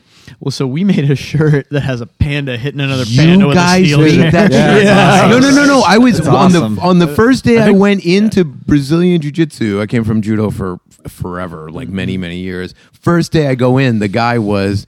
I didn't humble brag or anything. So the first day I almighty. come in, the guy who is leaving, like there were two instructors. The instructor leaving was wearing a shirt like that. Oh, it wow. was just like the two pandas and one's hitting one with the chair, right? Yeah, I think we that got. was so fucking cool. Yeah, I think we got a cease and desist order from this other guy. I had no idea you were that guy. Yeah, I I'm love not- that shirt. Oh, Yeah, I'm it's glad. cool. I'm glad. And I also had a rash guard that I put a TARDIS on, which is also a copyright infringement. Sorry, please don't sue me, BBC. But what was funny is Boomer from Cage Side MMA and Toro BJJ, who owns both companies, he didn't want to let me do it at first. So he was like, no. He's like, what is this? I have no idea what this is. Oh, because he didn't know who Doctor Who was. Right, exactly. And you're like, So- dude, trust me. Exactly. I was like, trust me. And what got the rat, and eventually we sold a shit ton and like got a lot of media coverage. But like what happened was Boomer went to Barnes and Noble with his kids, and he saw the Doctor Who display with all like the Doctor Who novels and like the Doctor Who action figures and stuff. And he's like, wait, people watch this? I was like, yeah. yeah, just because you don't like it, right? Right. Yeah. So I mean, I'm a little nerdier than Boomer is, which is sort of like saying the sun is a little hotter than the Earth. So every so often, like I made this is actually cool too. I hope we're gonna reissue this. I made a Voltron rash guard, which has all the lions that have belt ranks instead of like their actual colors. So you have Nice. and now they've redone Voltron for Netflix, and I'm like, we got to Yeah, it's reissue that time, rash yeah. guard. So Hey, so I just got like turned on to this new thing through my daughter, the cartoon Avatar. Oh my yeah, God. The Holy Last shit, Airbender, dude. yeah. Dude, That you is have to be amazing. careful. Do you know he's following the samurai code? Oh my God. That's not. It's the. We all- He's a water airbender, dude. Duh, I know everything Right. about it, man. Speaking of Japanese cartoons, Aang and the is Samurai the Code, man of the man That was on a- top of that the was great. man. Like we got upset. Both Amanda and I, all three of us, are watching that. Obsessed. his giant It pet was makes really me cry good. every time. I thought you meant the movie Avatar. Nah, and the I was movie like, sucked, no, but I would no, just this is I a would just different rather thing watch The Dances with cartoon, Wolves. dude. and The get it over cartoon with. is really, really, yeah, really and this good. is not the movie of Avatar: The Last Airbender, which was the shit, which was by that who's the Himalayan, M. Night, whatever that guy. M. Night Shyamalan. Yeah, Shyamalan. exactly. Right. That movie it should never have been made. stop This hanging series is The series is phenomenal. good. Wait till you hear the old man talking to you over and over again. When he starts talking, you're going to be like, "God damn it, Uncle." God, yeah, whatever his Uncle, name that's is. right. Tell me He's my seriously, favorite man. part. I I'm love that saying, guy. man, the guy died in real life, and they made it work It's in got the dark in the a hurry. cartoon. know. No, I mean it's crazy I was because doing that, they had brother. him do his thing. No, it's amazing. Anyway, it was really, really good. It's You one of guys, the all three of you great, listeners yeah. should go check it out. It's on Amazon. Dude, go together. It's on Amazon Prime. Yeah. We are killing it right now. There's My far more than Besides three my listeners mother right now, and right? your wife, Yeah. Anybody else My wife, listening? your wife, and Riddler's dog. son. I have a bunch of them, but whatever.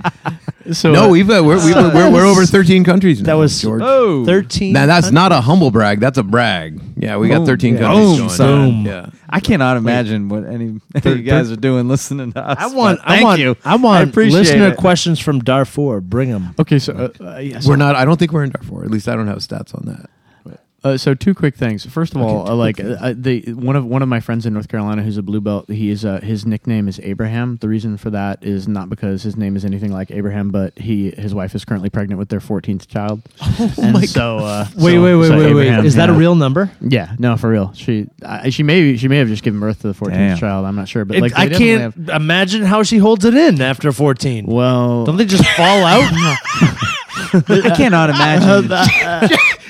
Jeff didn't see that coming. no. That's what she said. But like on the topic of samurais and cartoons, have you guys ever seen Samurai Champloo? Wait. Yes. No. What are we? Abraham? What are we? Yeah, are we off Abraham How now? do you Can we maintain go back? 14 kids, man? Like how I'm do you- thinking, like that woman That's a should tribe. not go up like an escalator. The upward motion might like initiate like a bungee jumping kid. What's crazy is like they have such an awesome relationship, and like I don't even know where they have time, right? Where it's like Well, they you have like obviously you, like, have an awesome you- relationship. Come on, touche, Right? touche, right? It's like you guys have a football team with substitutes. Yeah. I mean, like, 14, plenty of subs. Yeah, Dude, right. it's The whole like- side of. if you got a couple injuries, you got a kicker. You know, Yeah. it's a so. Let me tell you how hard one kid is. Yeah, no, I hear you. 14. I just You have know- a dog. Right? Yeah, that's enough. Nah, Thank dogs you. aren't Me easy. too. I mean, my That- daughter is actually not like any other kid. She's So, super you know So how back they- to these 14 children. Anyway. I'm sorry. Good. I was just gonna say, there's a saying for people that decide not to have kids and just have a dog. I think they, what is Smart. Thinking ahead. it? Dinks, dual income, no kids. Yeah. So my wife and I are dildos. We're dual income, large dog owners. Oh. You guys really cover the gamut on the. That was the Everything. second time we dug that. We Yeah. just dug the front edge right Everything. into the snow on You that should. one. Well, you should see. The And look who shows up. The doggy. There you hey, go. Jack. Oh, man. So you were So talking Abraham. earlier. Well, you were talking earlier about like people at competitions that you want to strangle, and we were just at the World Series You of mean you? Fighting. Big shout out to our boy Devin Powell and Coach Jay Mansfield and Yeah, Coach Adam come Rivera on, and Coach man. Tim Jay. Hagan. Devin. And the guy, the guy who fought Devin Powell, he super was a classy classy guy, tough act. guy, Tommy Tommy Gunn, Marcelino, Marcelino. yeah. But anyway, I'm there watching this thing, and it's not even like a jiu-jitsu tournament, where at least at a jiu-jitsu tournament, there's a lot of people that have done jiu-jitsu. There are so many people at an MMA show that Know open nothing. their mouth and their fat, slobby mouths and are yelling. I'm hearing, no, he's scared. He's scared. You motherfucker. I'm like, He is. are you kidding me? That's He's- what you got. Yeah, He's that's scared. what you got. He's scared. He's scared. That's all you can come up with, you idiot. Well, that's because they've You never been ignorant in the slut. arena. Yeah. So I was like, I course was that's so all I they was got. so annoyed with To be fair, The MMA crowd can be- they're paying money in order. No, to do they that. are. I Yeah. understand. No, and I no, didn't no, say no, no. nothing, You but didn't hear what I'm saying. No, they're paying money to do that. I mean, that's why they pay the money. You can pay is a so lot of they money can to go act like a on. douchebag. That's exactly what I'm saying. saying. That's what I'm saying. They're coming in to go. Donald Trump is doing it. Yeah, You're, right. sit- It's you're gonna fucking sitting in kill this it. thing, and these guys are in there fighting, and you're yelling at them, telling them they're scared. Like, Yeah, That's the something people in you the don't audience. get in that cage Yeah. because you're scared. The Right. people in the audience think that the fighters are there to entertain them, and I hate to say it, they kind of are. So, Jeff, how much do you like cover and watch a lot of MMA as well? I assume it's a big part of Yeah, kind of your enjoyment of the sport. Yeah, I do, and like we have a fight. We have a couple of fight promotions in North Carolina now. We have the Bull City Brawl, which is run by the World Combat Federation. We go to that. Our jiu-jitsu gym trains a bunch of fighters. Shout out to Dewan Owens, one of my best friends, who's returning to the cage. He's not everybody, like obviously, like I said, not everybody has to compete even in jiu-jitsu, let alone in MMA. But my instructor Seth Champ creates the space for dudes to compete in amateur MMA and pro MMA. And so there's a new promotion called Next Level Fight Club. next level. Yeah, which is and they've put on a couple great shows in Raleigh, and so that's real cool. And it's not on the level of World Series of Fighting, but I mean, any of us. right. But yeah, I love MMA. I love watching it. Like it's been really interesting to watch it evolve as a fan, right? From like the early days of Hoist, where there's effectively no rules, right? Like two dudes in a cage, not a time limit. One of y'all is gonna give up or be rendered unconscious. To now, Were there any rules? there were a couple. No fish hooks, I think. Or was there fish hooks? There were no fish hooks. Well, so here's the thing: the early rules, there was no fish hooks, no eye gouging, but they wouldn't disqualify you. You would only get a part of your purse fined. So, like, if you fish Right, hooked they me, actually- but you won, they'd be like, George, you only get. And two some of them, hands." some of them even had like yellow guard, right? That was Pride. Pride, yeah, yeah, which right, yeah. and which was mostly for stalling. But in the early the Pride UFCs, rules were good, man. I groin thought. shots Pride- were right. okay. As long as you didn't Yeah, have to right. fight in it. Because right? Keith Hackney and Joe Son, he Yeah. was like belting. Yeah, Yeah. And later we realized that Joe Son really had it coming, and like the world would have been way better if somebody to just punch Joe Son in the dick over and over even before Keith Hackney did it. Or we had put real use to that cross. Yeah, right. Like that was so weird. Like we watched we watched all the first UFCs and it was super weird. But like also like if I can talk a little bit. So yeah, I'm a huge MMA fan and it's really been fun to watch the origin of it. And so what's kind of interesting is like so MMA now is a sport and it is a sport for entertainment. And what's kind of interesting to me is to see the evolution of it, because every sport or the rule set is going to govern the way the competitors behave, right? Like, why do I pull guard? I pull guard because it's advantageous to me strategically, right? But like in MMA, if you knew, okay, I'm Hoist and I'm locked in this cage with Chemo, there are no points. I got to submit Chemo to get out of here. I'm grabbing hair. Right, exactly. I'm ripping his ponytail out, and it's like whatever I got to do, I'm doing. And I think that's much more of a proxy for a self-defense situation than Now like, it's an athleticism thing, it, right? it really is, right? Because you can get stood up. You can, there's rounds. Like if George takes me down, he has my back. But then the bell rings. Like, I get to start. Yeah, on the that feet idea of again. starting us read. Well, we had Nate Ryan on, and he was talking about how it kind of became at this point, almost a competition of training. Almost like what do you say? Like, what do you call it? A jock competition or a competition of athletics? Like, who's in the better shape? It is, but there's that approach towards how the rules work. As well, where like you said, like you're not as worried. I saw a really cool little a video on why you don't bob and weave in MMA. Why the actual head movement is different. Where the dude was, traditional boxer, and he's kind of ducking down low. I don't want to get off the thing. Yeah. Well, he just gets kneed, right? And it's like in boxing, this is exactly how Mayweather handles this, and then backing up. Mm-hmm. But in this situation, it's just not. So I think that's really one of the cool parts is that it really does negate a lot of the problems. Or judo, like you can't, don't do this. But it's funny. There's a reason why it doesn't work. You stated it exactly like Chris Howder did. And Tim Cartmel said and the same Tim Cartmel flattered. said all like, three of you guys. all three yeah. of you guys said the same thing, which was people will figure out how to win within the rule set that's provided in the given sport. And it's absolutely true. It's so the idea that we're all trying to arguments against the rule set that like, oh, well, they should change the rules and they should do this. Like, look, we're trying to do the best we can. No matter how we set up the rules, aside from throwing a bunch of swords and guns into a room and like, go!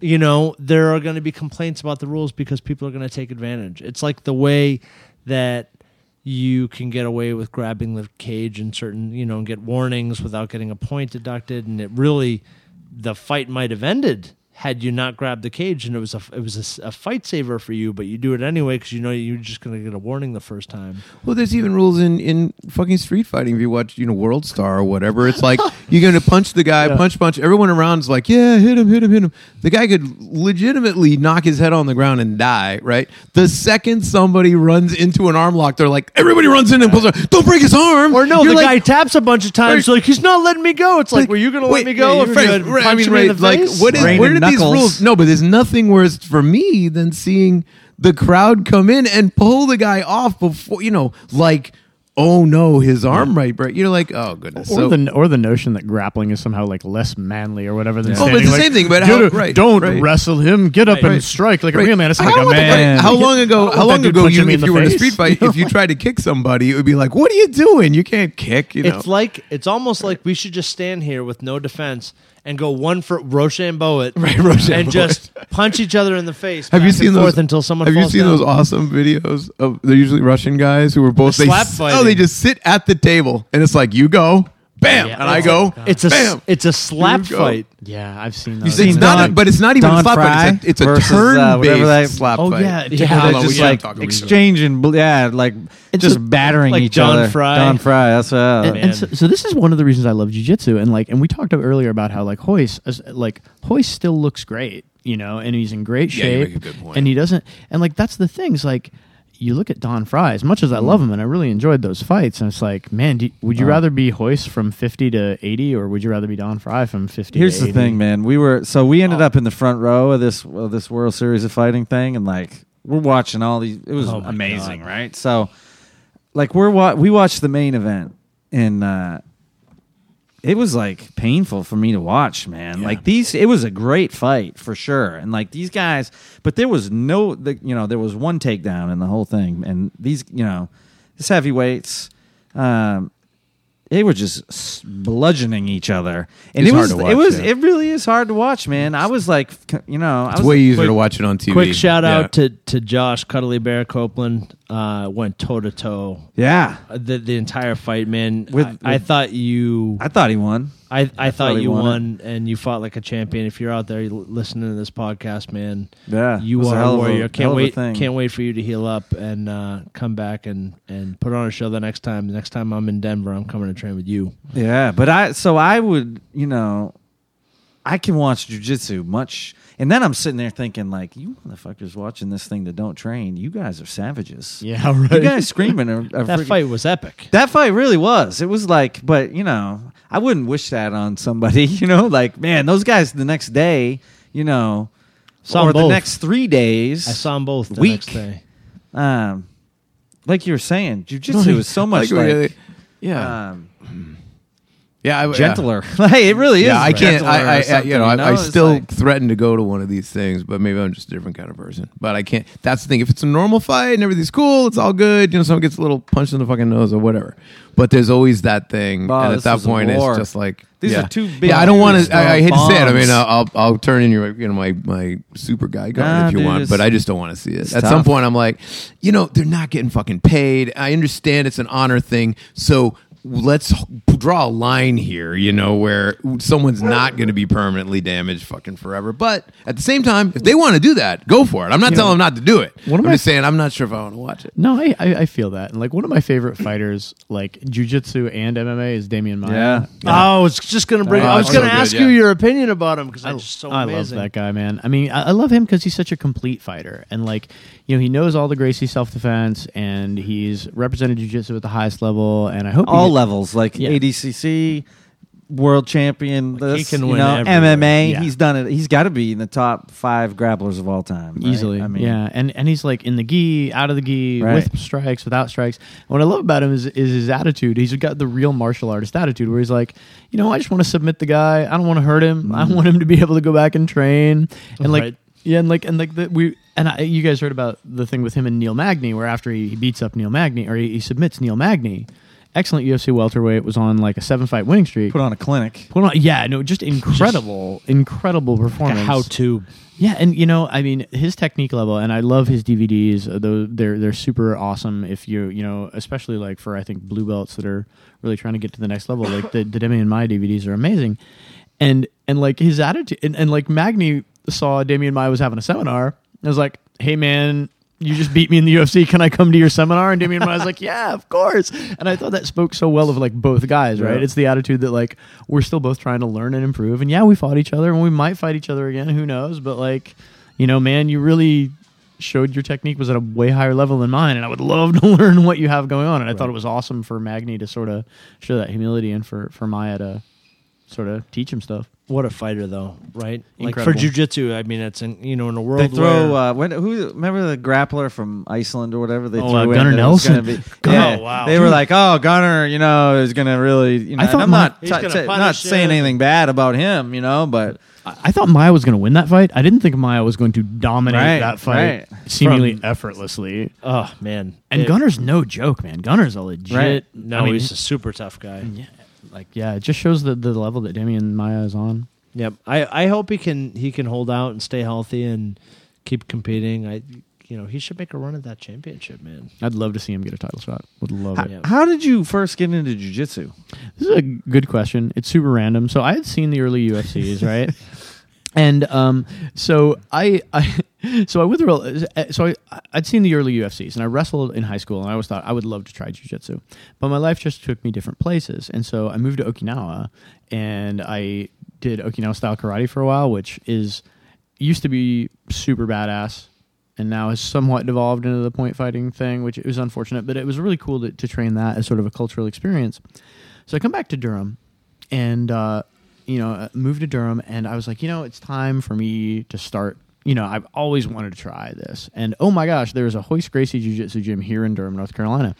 And so I just kind of showed up, and I absolutely lucked out because I think it's really important. Like, you guys have a really good vibe at your gym, and it's important to find a fit, right? Because Absolutely. because you're gonna spend so much time at your gym, like if this is right, that like it's like any relationship, it's like got to be the right gym for you. And I got super lucky. The first gym I walked into was the perfect fit for me, and my instructor Seth, immediately I was like, love this guy's teaching style, love this guy's attitude. So he teaches jiu-jitsu as a really complete martial art, and so at the time it was a lot. It's really been gratifying to see how much jiu-jitsu has grown just in the last 6 years. Because you have a much broader perspective on that than I do. But there were like 8 to 10 guys, and it was all the same dudes, and everybody came in, and we all tried to kill each other every night, right. and it was great, and I loved it immediately, and that's how I got started training, and then from now we've moved schools twice, and Seth is in my instructor Seth Champ, he owns the gym, he's in this new place we went from essentially this abandoned strip mall thing, which was mad shady, and a place that it's kind of like. I mean, you wouldn't necessarily bring your classy friends there, or your kids. It was rough to have the kids class, right? And we didn't have a kids class, right? And Seth had his kids that were there, but it was like there were 2 other businesses in the shady strip mall, and one was like a bounty hunter who hunts bail jumpers, Dog. Right? Nice. No, it's like huge. The mental image is in there. It's burned in. What? There's a pawn shop next to it, and a gun and a liquor store next to that. It's like a one-stop shop, right? Yeah. It's And then everything. darts. Yeah, right. And now, it's been awesome to watch it grow because now we're in this big, beautiful facility that also houses this other gym and houses cage side MMA and now the mats are full and there's 30 dudes in a class. So it's and, like a big gym that has more than one. well, it's a jiu-jitsu gym, but Boomer's wife Amy runs a CrossFit business, and so they have half of the gym is ours, half of the gym is theirs. So it's CrossFit and Yeah. jiu-jitsu. Yeah, and a fight pro shop that's retail fight wear.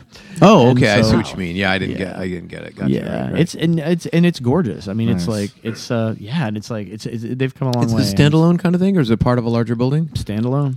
Yes. standalone, and it's huge. It's like it's funny because we had like 3,200. I mean, I might get this wrong. We had like 3,200 square feet of mat space before. I think that's what we have, right? Yeah, Is right. that- Yeah. We got 32. I mean, We got 32. I could just have made that up. I don't know. So- from square footage, but like we could How fit many like students? we could buy an airplane and, Yeah. and like we can't afford an airplane, All but right, but you right. could fit an airplane in the gym. Do I look jealous? I Is feel it jealous. how many students are in the jiu-jitsu side? So, would you guess? I would guess about 90 total, 90, yeah. but Yeah. but the average class is like probably 30 guys. Right. I would say. Wow, Right. so real loyal following people. Yeah, and like Good and, core. yeah, it's cool, and it's like Are you including kids in that? no, like Yes. I don't know how many kids we have, like but yeah, we have an active Like kids class. 700. maybe like 700. all of kids. Abraham's kids. I mean, he's got 14. Well, at least 12 of them anyway. Oh, yeah. right. It's like the 2-year-old we're waiting for another year.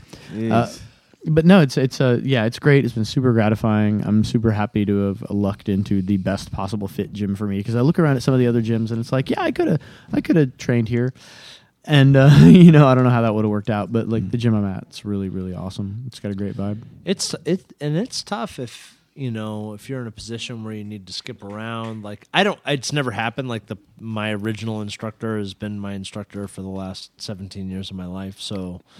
It's Like, awesome. But when you talk to people that have had to move, it doesn't sound awesome. It's like they got to reassimilate and get to know a bunch of new guys. And God forbid you should be like in the middle belt somewhere, and any belt except for white belt actually, to go and go to another academy and have to kind of reassimilate and make new friends. I mean, it's tough to penetrate if you're not a white belt and a newbie. Like you walk in as a blue belt, purple belt, brown belt, black belt into a new academy, and you're like, yeah, I'm trying to make this home.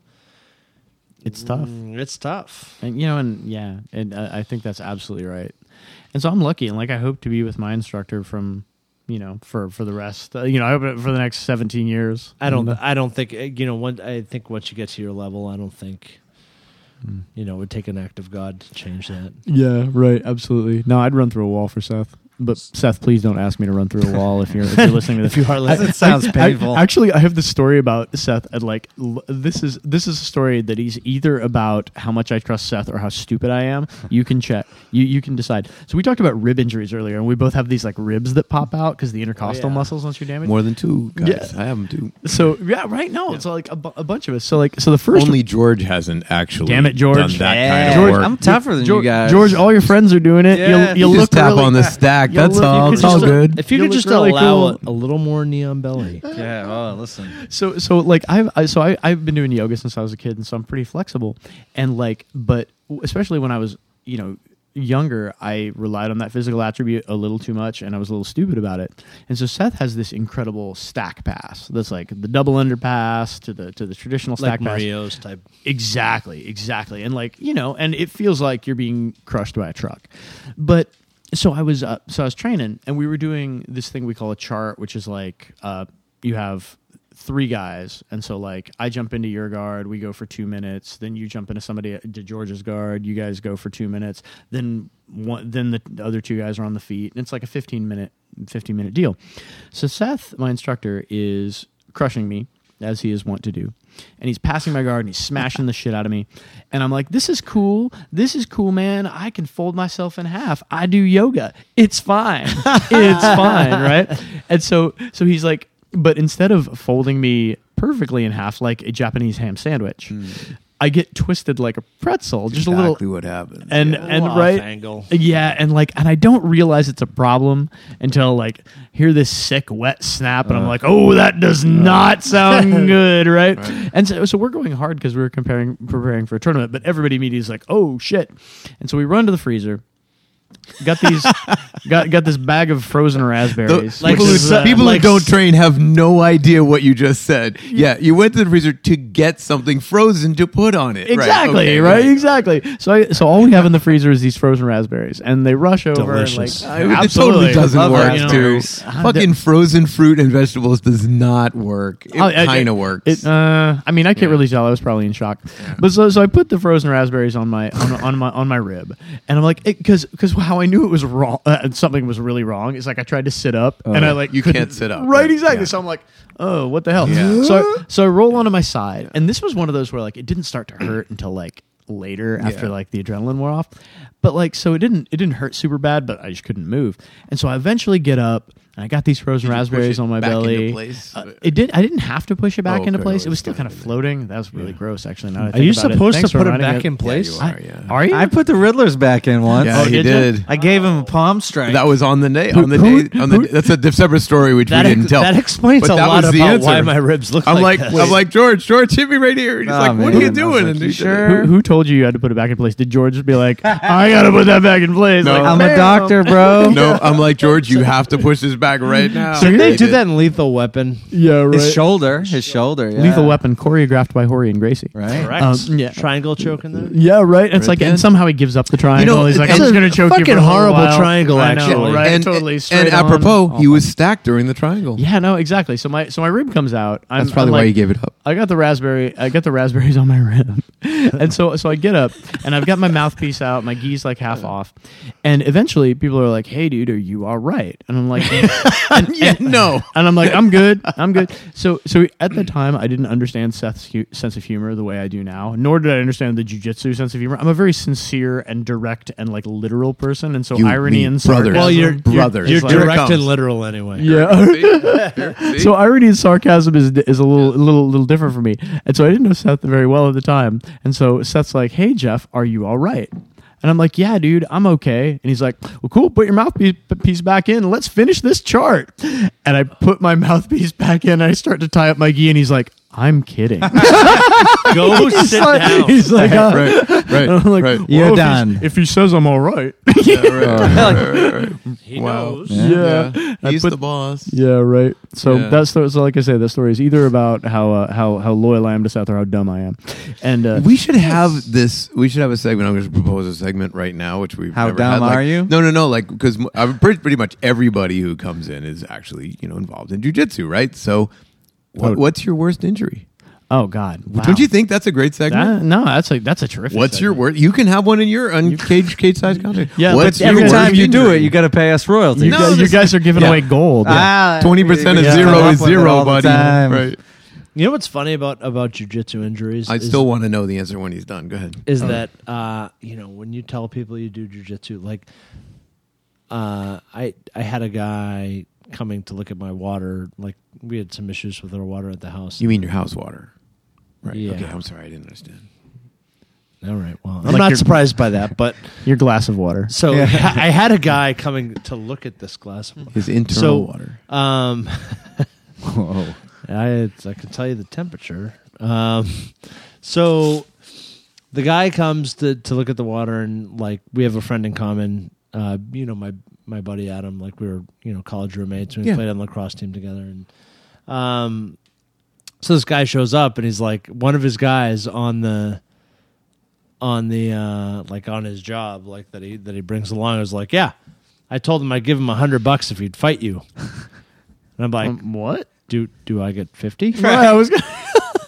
And he was like, and the kid comes over. He's like, no. I'm like, good, because I'm like halfway through my morning coffee. It's like 7:30 in the morning, and like I don't do well with that. But the thing we started talking, and he was like, oh man, you guys just mean like wrenching elbows and like ripping off like each other's heads and stuff. I'm like, no, you know what? Like I've had this nagging like sprain in my little toe for like, and those are the things that drive me fucking crazy. Like my neck is sore, my shoulders, my back and stuff, but usually it's like Your my finger.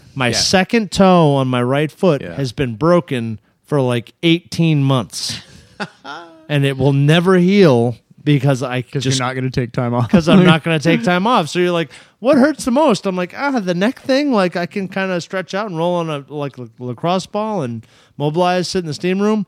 But my second toe really hurts. And it's like tape it to these your big guys toe. think that they expect this like really tough response, and I'm like, no. I'm like, it's my finger. My little piggy. it's my piggy. My little piggy My hurts. piggy hurts. So Jeff, So my worst injury is like other than the ribs. So I've broken my ribs 3 times, and Jeez. those all suck, Yeah, right? Like rib injuries that sounds are like pretty the bad. one. Yeah. But probably the worst and also my dumbest injury, and George got to see sort of the fallout of this. Oh, yeah. is my knee. So my knee locks up, and it's weird. I told you that it was the meniscus because that was just shorthand. As it turns out, it's not a meniscus problem. At least that's not what they say. So pretty much, and this is a stupid injury because like you should have a good story. You should have my instructor folded me up and my rib popped out. But this isn't. It was super. It was a motion I've done 10,000 times. It was like I was under this. I was under side control from one of our purple belts, who's a brown belt now, super beast, college wrestler, like really great dude. And I'm like, okay, I'm going to bridge and shrimp and get my guard back. And I'd been training too hard. So I'd trained like 3 times a day before, and I'm old. And I'd trained that morning, and my body was just like, nope. And so I bridge into him, and my knee just goes, and I'm like, that's not Good sound. good sound. Not a normal yeah. sound. Yeah, and like and the guy Dave who is rolling with me is actually a physical therapist, and so he's like, okay, just stay right there. right. It's like- He heard the sound. Right, yeah. and it's dumb. It's like I didn't get heel hooked. I didn't get sprawled on. I didn't like any of the stuff that. Nobody jumped guard and you fell halfway No, back. right. I didn't and fold broke my your knee lead. up. Right. No, it's like That's I right. shrimped. Ah, shit, that's dumb. All right. But like, why would I do that? Right. Well, what's going on? Shrimping's dangerous. Fucking shrimping, Shrimp- man. We do make a shirt that says "Shrimping ain't easy." Yeah. But so I go to the It'll kill ya. And so this is actually It'll this is how I'll end the story. Is like so I go to the doctor and they give me an MRI because everybody thought I'd torn my meniscus at the very least. As it turned out, I'd sprained my MCL. They're like, yeah, your meniscus looks fine. I'm like, but my knee locks up. Well, the and MCL's occasionally kind of worse than the which meniscus. So Like kind of like a That's kinda classic like, yeah. meniscus. Exactly, and this is why everybody thought it was a meniscus because my knee locks up and I have to kick it straight, and it goes in and it's really gross because my knee moves and it looks like it's unlocking. Yeah. It's like a rapper thing to say because I gotta kick it straight. I gotta kick it straight. I gotta Kicking spit straight, homie. Yeah, right. No, yeah, you I- should say that again, Jeff, because it totally sounds like rapping. Yeah. Oh no, I'm not. I spit hot fire. I think you're supposed to spit fire. I spit, Word. Yeah. Not out I'm like fire. Daenerys Targaryen's dragons. I spit hot fire. You do. There Wow. it is. But Wow. so here's the thing. Here's how nerdy I am. So I go to the doctor. They give me an MRI, and they're like, "Your knee is fine, but you probably just loosened some stuff up." And I'm like, and they're like, "But we took all these like 200 pictures of the inside of your knee," and I was like, "Can I have them?" And they're like, "Well, we don't Yes. usually." And I was like, Yes, the answer is yes.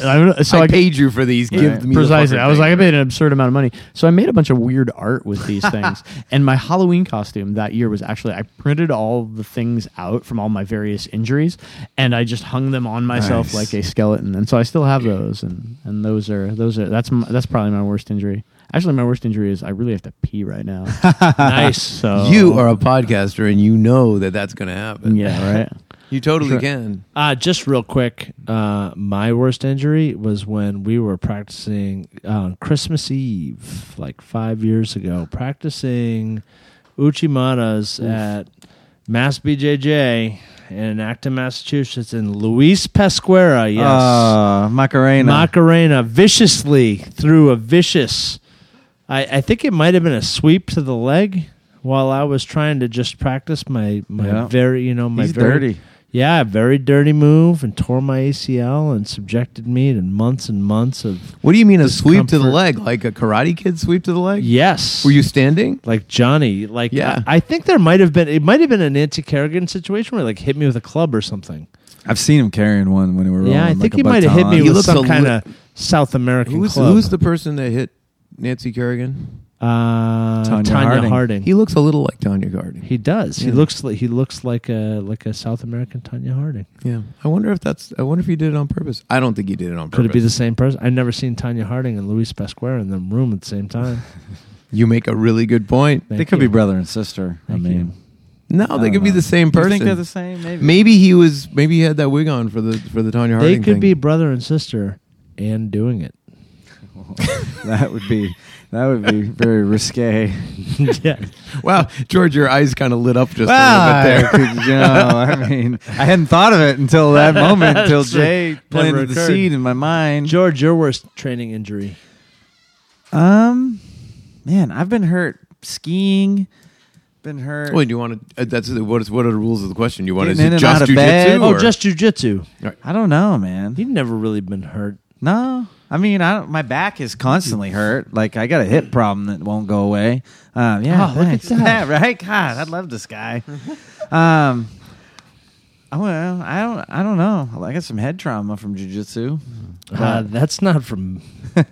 I don't really have. I mean, I'm sure I have some, but my hip, man, my hip just will not. My hip and back will not get better. Is that a fact, Old Man River? Yeah, dude, I need a hip replacement. Yeah, it kind of sucks. Pretty soon they'll be able to just download our consciousness into the singularity. We'll all be like have robot bodies. And They've stuff. already Yeah. done. They've already done. Nice, that. and we can do battle without risk of. Yeah, Jeff, they've already done that. This is. I mean, the this is singularity. just hope a. so. Like- Isn't this just a you gotta simulation?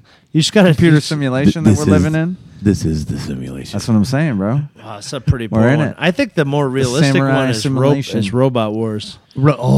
So Robot Jocks was my favorite movie in college. You know, with Oh yeah. where they fight for Alaska. Yep. Yeah. Yep. It's so the plot is that and I think this is a great note to end on because it's a metaphor for jiu-jitsu. Well, it's not really. But so in the future war has become obsolete because nuclear war has ruined most of the arable land, and so now governments settle shit by having all the movies in the 80s were about that. But pretty, keep going. Pretty much, but how many of them had Like the giant Road robots, right? How many of them had giant robots? The Road Warrior, no giant robots. Point. So basically, it's like you settle territorial disputes. Like, well, the U.S. and the Russians, we fight over Alaska, so we're going to put one guy in a giant robot and fight this Russian guy in a giant robot. It's a really Winner good gets premise. Alaska. Yeah, it's like It's a great premise. This is the plot this is the plot to end all plots. Regretfully, robot grappling never happened in the 80s. So. I know it's although that movie Pacific Rim had an omoplata, a What robot omoplata. In Yeah. it. That movie is Right. awesome. That's so awesome, right? So Yeah. giant robots fighting underwater with demons or whatever those kaiju are. Yeah, there's no reason to characterize them as anything other than kaiju. Why? Boku no Nihongo ga chotto. And there you I'm go. out of I my only element. I only know a Johnny. of Choto of dake. Nihon- of Skoji. Nihongo. Yeah, Right, like- so- あなたの日本語がすごいだね。no, you got me. Yeah. You got 違う me. Like in a, What are we I can say talking about here? Sase Tsuris This is- Komiyashi. Right. I can, I Are can, we going I for can, food? Are we ordering? Are we on? Okage-sama Is she- de Genki Days? Hey! Is she- Ohayou gozaimasu. Paraだね。Konnichiwa.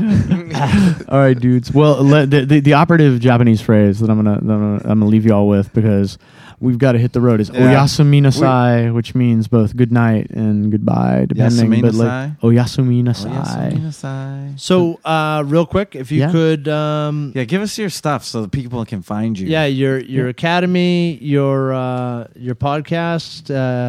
You know, Yeah. where can people find you? Right, Oh, and speak very clearly because I'm going to have to remember all this stuff. Speak for into when I the do microphone. introduction. Right. So I'm first of joking, all, go I ahead. want to thank you guys for having me on. This Yeah. was super fun, and I had a blast training with you guys. And had an even better time talking on the podcast because George didn't beat me up on the Oh, podcast. jeez. Come But, on. yeah, no. But like, so yeah, my name's Jeff Shaw. I train at Triangle Jiu-Jitsu in Durham, North Carolina. The website is trianglejjdurham.com. The podcast is the Cage Side Concussion Cast. You can check it out on SoundCloud, Cage Side Concussion Cast on SoundCloud. We're also on Twitter and Instagram at Cageside WHUP, Cage Side Whoop. You can email us at cagesidewhup@gmail.com, or we're on Facebook. Our Facebook page is Cage Side Radio. And it's always awesome to podcast with you guys. Well, also, you have a blog, right? Yeah. I do have a blog. It's dirtywhitebelt.wordpress.com. The idea is Did you just say dirty white belt? dirty white belt? No, he did. It's dirty white belt. Yeah. White belt. Wheat thin. White thin. The idea is I am spiritually a white belt and I'm dirty. So, but I hope the Tortuga soap is Dirty gonna bird. take care of that. Yeah, it's gonna help you. It's gonna help me out, man. I saw that. I'm really excited It's about going to get the- your chakras in order. Yeah, it's got my chakras. Let's not overstate Chakras. the soap. Don't overstate the soap. Let's not understate what life transformations can happen. Man, my chakra's been jammed for weeks. I've been having Yeah. trouble breathing on my third eyelid. Yeah. I was gonna say I have a bamboo oar stuck up my Ganges. Hopefully we'll figure out a way to We'll figure out a way to go to North Carolina. Yeah. Let's go to North Carolina. It's better than a samurai sword. Come so on down there you go. anytime. We got samurais in North Carolina. We got ninjas. We really do have Nice. ninjas. It's hilarious. Ninjas will beat the samurais. They're a lot cooler. Never. Anyway. They got a lot better Never. attitudes. Never. So Jeff, Never. thank Yeah. you for being here. This was a Awesome. blast. Honored to have you on the mat. Pumped that when you're in Boston, you're training with Roberto. That is super cool. Couldn't be happier that you're going to be around. This won't be the first or last time we train together or that we talk on this podcast. So thanks a blast for sitting down with us for a few minutes, and that's all we got. What was the Japanese word of the day again? Oh, Yasumi Nasai. Arigatou gozaimasu.